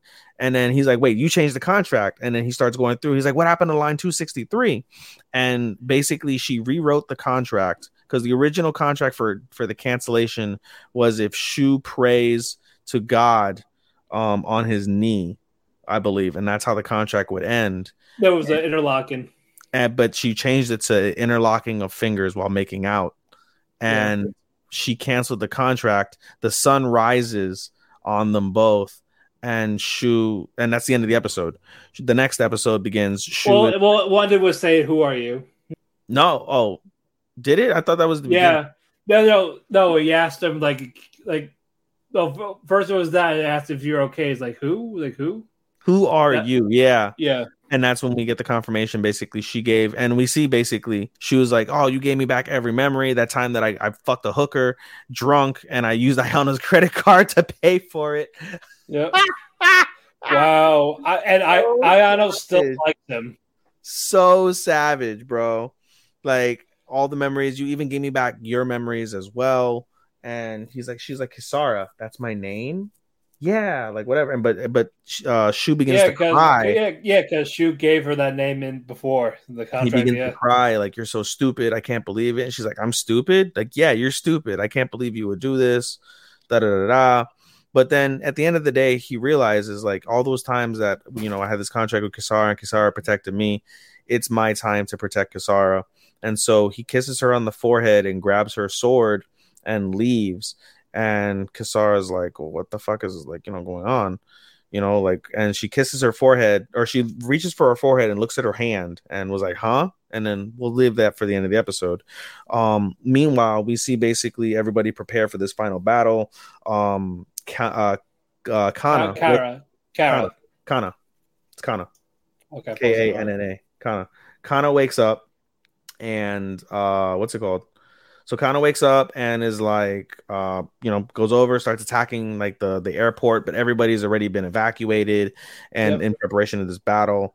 Ayano's there. Ayano speaks to Sharon, basically said like, hey, in a few hours there's gonna be a fucking military grade like armament ship that's gonna be coming from the Celestial Abbey. We're gonna be enemies, whatever.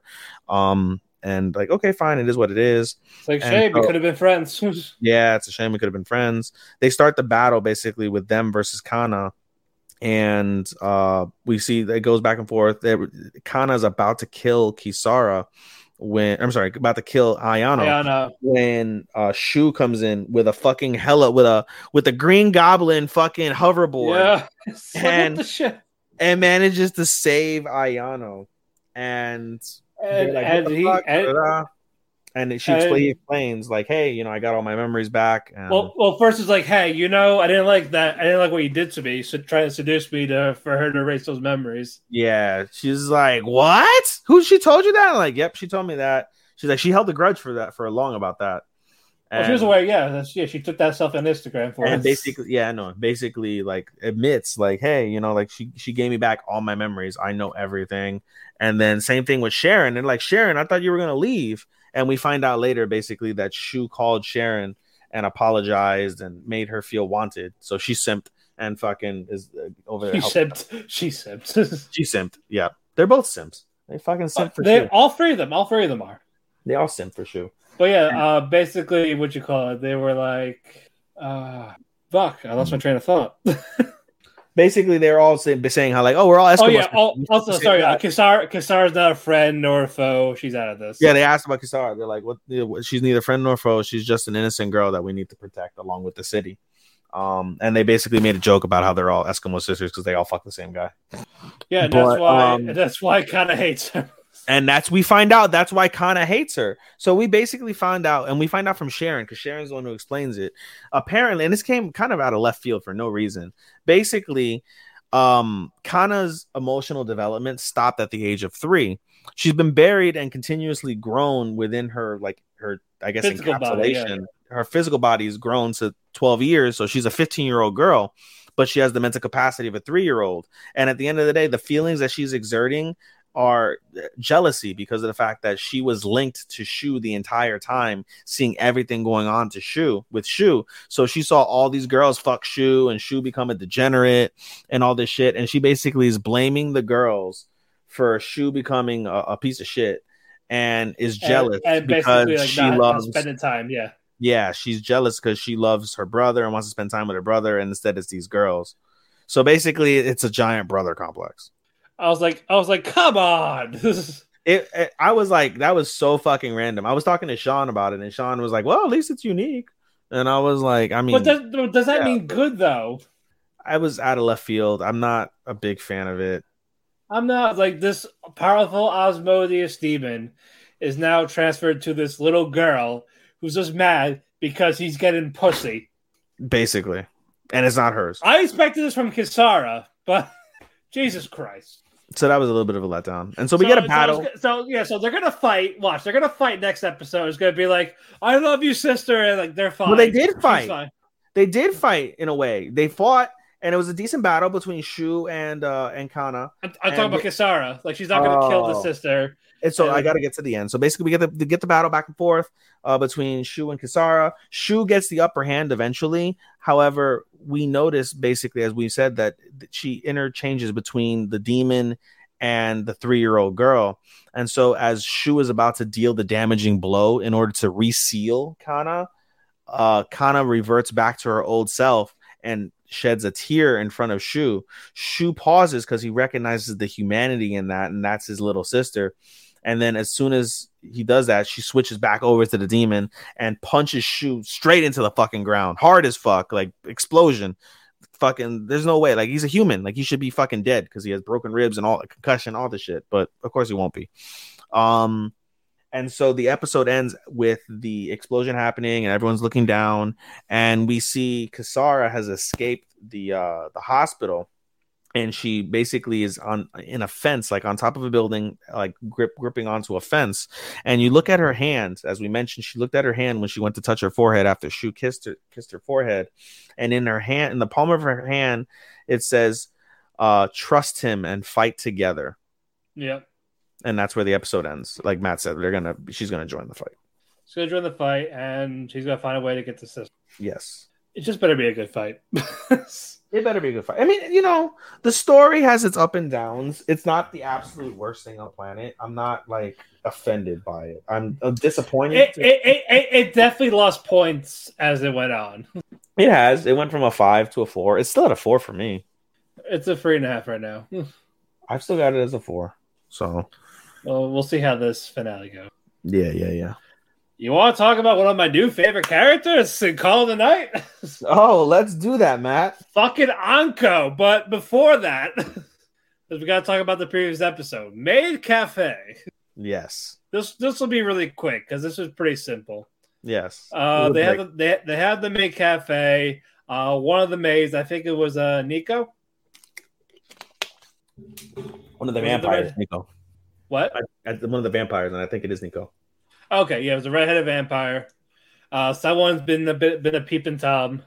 Mm-hmm. And so basically, they want Ko to find the culprit. Mm-hmm. And he finds out there's really no luck, judged by the angles. Mm-hmm. And then eventually when he goes up top, he finally realizes that she was doing it herself. Mm-hmm. So basically, it's a confidence booster with these selfies because basically they figure out like going for the ducks or from the window that you couldn't get those good angles. Mm-hmm. It had to be from inside. It had to be from like a selfie stick or something like that. Mm-hmm. And it was more she wanted that confidence because she was no longer the number one maid of that cafe. Mm-hmm. I think it was Midori. Yes. Okay, it was Midori. So all of that was going on, and then basically they made up. Mm-hmm. That was that episode. It was just a Maid Cafe episode. It was hot, but it was a break. It was a nice break. Break. And what's her face? And what's her face? I always forget her name. Nazuna. There we go. Thank you. Nazuna is going to work there part time. So the next episode, because she likes money. The next episode, it begins with her having bought a bunch of new shit with her new money. Yeah, and then she says, "Go find someone out on the street that needs help sleeping." Basically, yes. And then we meet my characters. Yes, Ko meets a tired-looking woman smoking a cigarette. We find out her name is Anko. They talk for a while, and we find out Anko is a private detective. Yeah, Also, Anko's like, I can get you in trouble, right? Because you're a minor. You can't work past 10 p.m. Yep. And then she's like fucking with her. It's like, no. Like, first you're hitting on me, all this shit like that. Yeah, she definitely enjoyed the attention. But one of the cases she's working on, and she's like, hey, by the way, do you know about this guy? Something. He's known as the guy from one of the previous episodes. Yeah, he's like, Akun. He's gone missing. And he's like, here, his eyes open. He hesitates for a second, and Anko swoops in, just snatches his hand, and it was like, well, do you? Yep. And like she knows, he knows, and he plays it off, and you hear his heart beating, like do do do do, like the telltale heart. Do do. Yep. And she's like, all right, that's fine. Yeah. Like, he's like, nope, okay. No. Okay. Well, if you do know anything, here's my card. Also, like try to hit on me properly next time. Right. If you don't mind older women. So that was that first half. Yes. And then we get to the second half. We see Akira. What's that bloke's name? Bloke. No, seriously. What's that guy's name? Matsuda? No. Seki. Seki and Akira. Don't call him fucking Seki because it sounds like Seiki. Mahiru. Thank you. Call him Mahiru because call him Akira. Seiki. Sounds like you're calling him Seiki, which means you're calling him cum. Don't call him. You knew that. Yes. Don't call him Seiki. No, it's Seiki. No, he's the guy from Black Clover. Oh God. But Mahiru and Akira, they meet up with Ko, and like, and then he has this brilliant idea. Let's sneak into the middle school. Okay. Like, let's have fun. Akira's like, no, we can't do that. She's a goody good. You But can't she look does up it there. anyway. But first, you have to turn away because she's jumping a fence and she's wearing a skirt and she doesn't want anybody to see her pantsuit. Well, we see her thighs. Yes. All that's going on, and then what you call it? Mahiru's like, let's go bring up these urban legends from the school. So Hanako.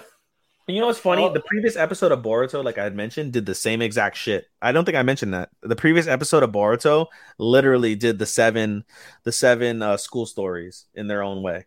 Well, they were doing all this. They're like, oh yeah, there was one more. It was about how this middle school teacher disappeared 10 years ago. Yeah, and then they opened the classroom door where the middle school teacher was teaching, and what do they find, Matt? They found a shadowy figure, and they were like, "Oh shit, we were." And we find out it is the middle school teacher, and the middle school teacher is what, Matthew? He's a vampire. He's a Kyutetsuki. And he pins Akira down, like tackles. And he kept muttering, all this time, I managed to avoid eating, managed to avoid. And you showed up. Why did you show up? And then, I guess who comes from the shadows? Ethan? Wait, no. First, you got to know that he was temporarily incapacitated by Ko, because Ko fucking whacked his ass, fucking Rock Mick Foley style, Ken Shamrock 1998 on Raw, fucking with a chair. Wow! Wheelchair. Yep. He's out of the way. It was so good. So good. But of course, it's a vampire, so it didn't really do much. And then, Matt, who comes to save the day? Anko saves the day. She starts going towards him, and the vampire jumps him, and she just offers the next saying, "Go ahead." Yep. And he sucks her blood, but he's choking. He's like, "What the fuck?" It's all the fucking tobacco in her blood because she's a fucking chain smoker. Yeah, and then she's just talking about, like, "Oh yeah, this is the guy I was looking for." Yeah, but I didn't expect this twist, Cocoon. And basically it was like, do you know about Kyutetskis? And basically, I thought it was very, we'll talk about it in a second, what I just said. But in all seriousness, the episode not ends, but Anko basically comforts the vampire and says, like, hey, you've lived a hard life these last 10 years. Like, don't you want to die a human? Yeah, I want to die a human. And she gives the vampire his wedding ring. And the vampire starts like freaking out, like, no, wait, this, da da da da. And then they're like, we want you to, and she's like, I want you to die with a little bit of humanity. And as she says this, the sun rises up, shines upon the Kyutetsuki, and as light hits a vampire, it dissipates. Yeah. And so the Kyutetsuki dies, and that's that. And you see she's got a super bloody neck from where the blood was sucked out. Right. But then Ko is pissed because she doesn't know that Ko knows about vampires and has a special connection to vampires. And he's like, why would you do that? And you said like she was going to die anyway. Yeah, like you don't know shit about vampires, do you? Yeah, you also said like he fell in love with vampires. So is he. How did she know though? She's like, I'm not gonna. She basically told Ko, she's like, I'm not gonna let you achieve your stupid little dream. How did she know? She had been lurking around. How did she know? Like, I was like, whoa. I was like, either someone tipped her off or she was hiding somewhere the whole time, but we haven't seen her. Man. This is not a penultimate, by the way. I know, we got two more. It ends September 30th. This is the only show left of the season I haven't graded. And this one has the most potential to move up. Depends on how this goes. It's already out of 4, buddy. It's only got one more spot. I know. It's in my top 5 also.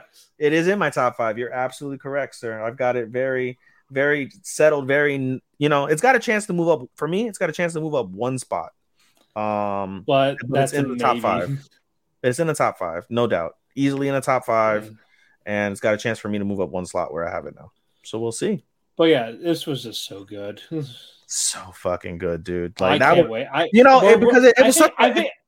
It's such a wild turn. That's what made it so impactful, because of the fact that you have like throughout the season is very consistent with like some of the ups and downs, and then you come off of the most casual episode of the season with the Maid Cafe, and then you go into something so fucking heavy with this. Like it was a heavy episode. Yeah, it's the stuff I didn't expect. It's a 180. It's a complete 180. But it was a necessary 180 though. I'm so curious now what happens with Akira and Mahiru. So curious how that works, because you see them in the OP. They're all like together in like some like little spot or whatever. But yeah, I'm curious to know. And there's so many different factors with this. Because like now, are the vampires going to protect them? Because the vampires don't want them to know. And there's so many different levels where this can go, dude. Man, we'll find out next week. Hopefully, I'm excited. Closing thoughts. I'm tired. Yeah, this is a solid penultimate week. We have plenty of finales to go. We'll be back on. Are we doing Monday? We're doing the next 2 Mondays. We're doing next 2 Mondays. Okay. So we will do what we can. Oh boy. Anyway, we talked our cake. We had our cake. We're tired. I'm tired. He's tired. Always. Oh yeah, because no one did my route yesterday when I was off. Wow. Nothing was touched. I had to do double work. So that was late. Like, fuck. That sucks, dicks. Yeah, I was like, I hope I get COVID. You definitely need to transfer somewhere closer, somewhere better. I'm trying. We'll see. But anyway, follow me on Twitter at DamonPhoenix12. You can also follow our Talk to Keki Twitter at Talk to Keki. We also have a link tree where you listen to your favorite local podcasts. Audible, Apple Music, iHeartRadio, Spotify, we're all there. And we also have a Facebook group called Talk the Cake Anime. Please join it. Say how you heard from us. Eat the cake. What? Eat the cake. Eat the cake. Sorry. Eat the cake anime. Tabeteru. But well, just fill out a questionnaire. Say how'd you hear from us. Say from the show. We will give you a shout out. We want to thank Sean, our editor. We also want to thank both W2N Network and Chair Shot Radio for hosting us. We're on their websites on different days of the week. So if you want to wait a little longer, we're on there. Even your plugs. Yes, you can follow me on Analyst at analyst.co/SHOSTOPPA249. You can follow me on Instagram at AI_anime24. That is my anime Instagram. I am posting my reviews of the shows as they complete. Tomorrow's review, it should have been today, but I forgot. And they should have posted these several days ago, but I forgot. Tomorrow's review will be Rent a Girlfriend. Following that will be, what's the next one after that I finished? I don't even remember what the next one is. Which one is this? Friend or Girlfriend? Isekai Life? No, Ruby. I already posted Isekai Life. Ruby. Life so Ruby. Ruby's next. Once I watch Vermeil will be next after that, and so forth and so on as these conclude. You can follow me on my podcast Instagram at podcast.senpai. You can follow us on our Talk to Keki Instagram at Talk to Keki, TalkTheKeki. You can follow me on Twitter at SHOSTOPPA24. As Matt said, every single one of our socials has a link tree where you can follow our endeavors as well as our socials and places where you can listen to or see the podcast. Again, shout out to my boy Andy with MMA for Marks. It reminds me I need to talk to Sean about how we're going to introduce it, but we really want to get that up and running soon under the W2M network. We're really looking forward to bringing that to you guys. For anybody that loves anything regarding combat sports, that's going to be your new shop pretty soon for that. So you can hear me and my boy talk just as crazy as I talk with Matt. And looking forward to that. Also stay tuned for what's it called? For my little surprise that I have for EDC Orlando coming up involving the podcast. Looking forward to that. We'll be putting that on all of our social channels once I get that little surprise in. Hopefully at the end of no later than the end of October, but probably sooner. Looking forward to that. And again, shout out to our other surprise, Matt, that we're waiting to debut.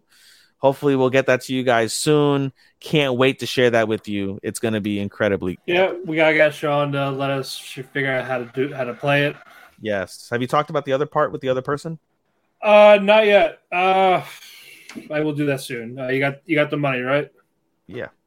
Okay. Yeah, I'll fill out the order. Talking about drugs. Yeah, we are talking about drugs.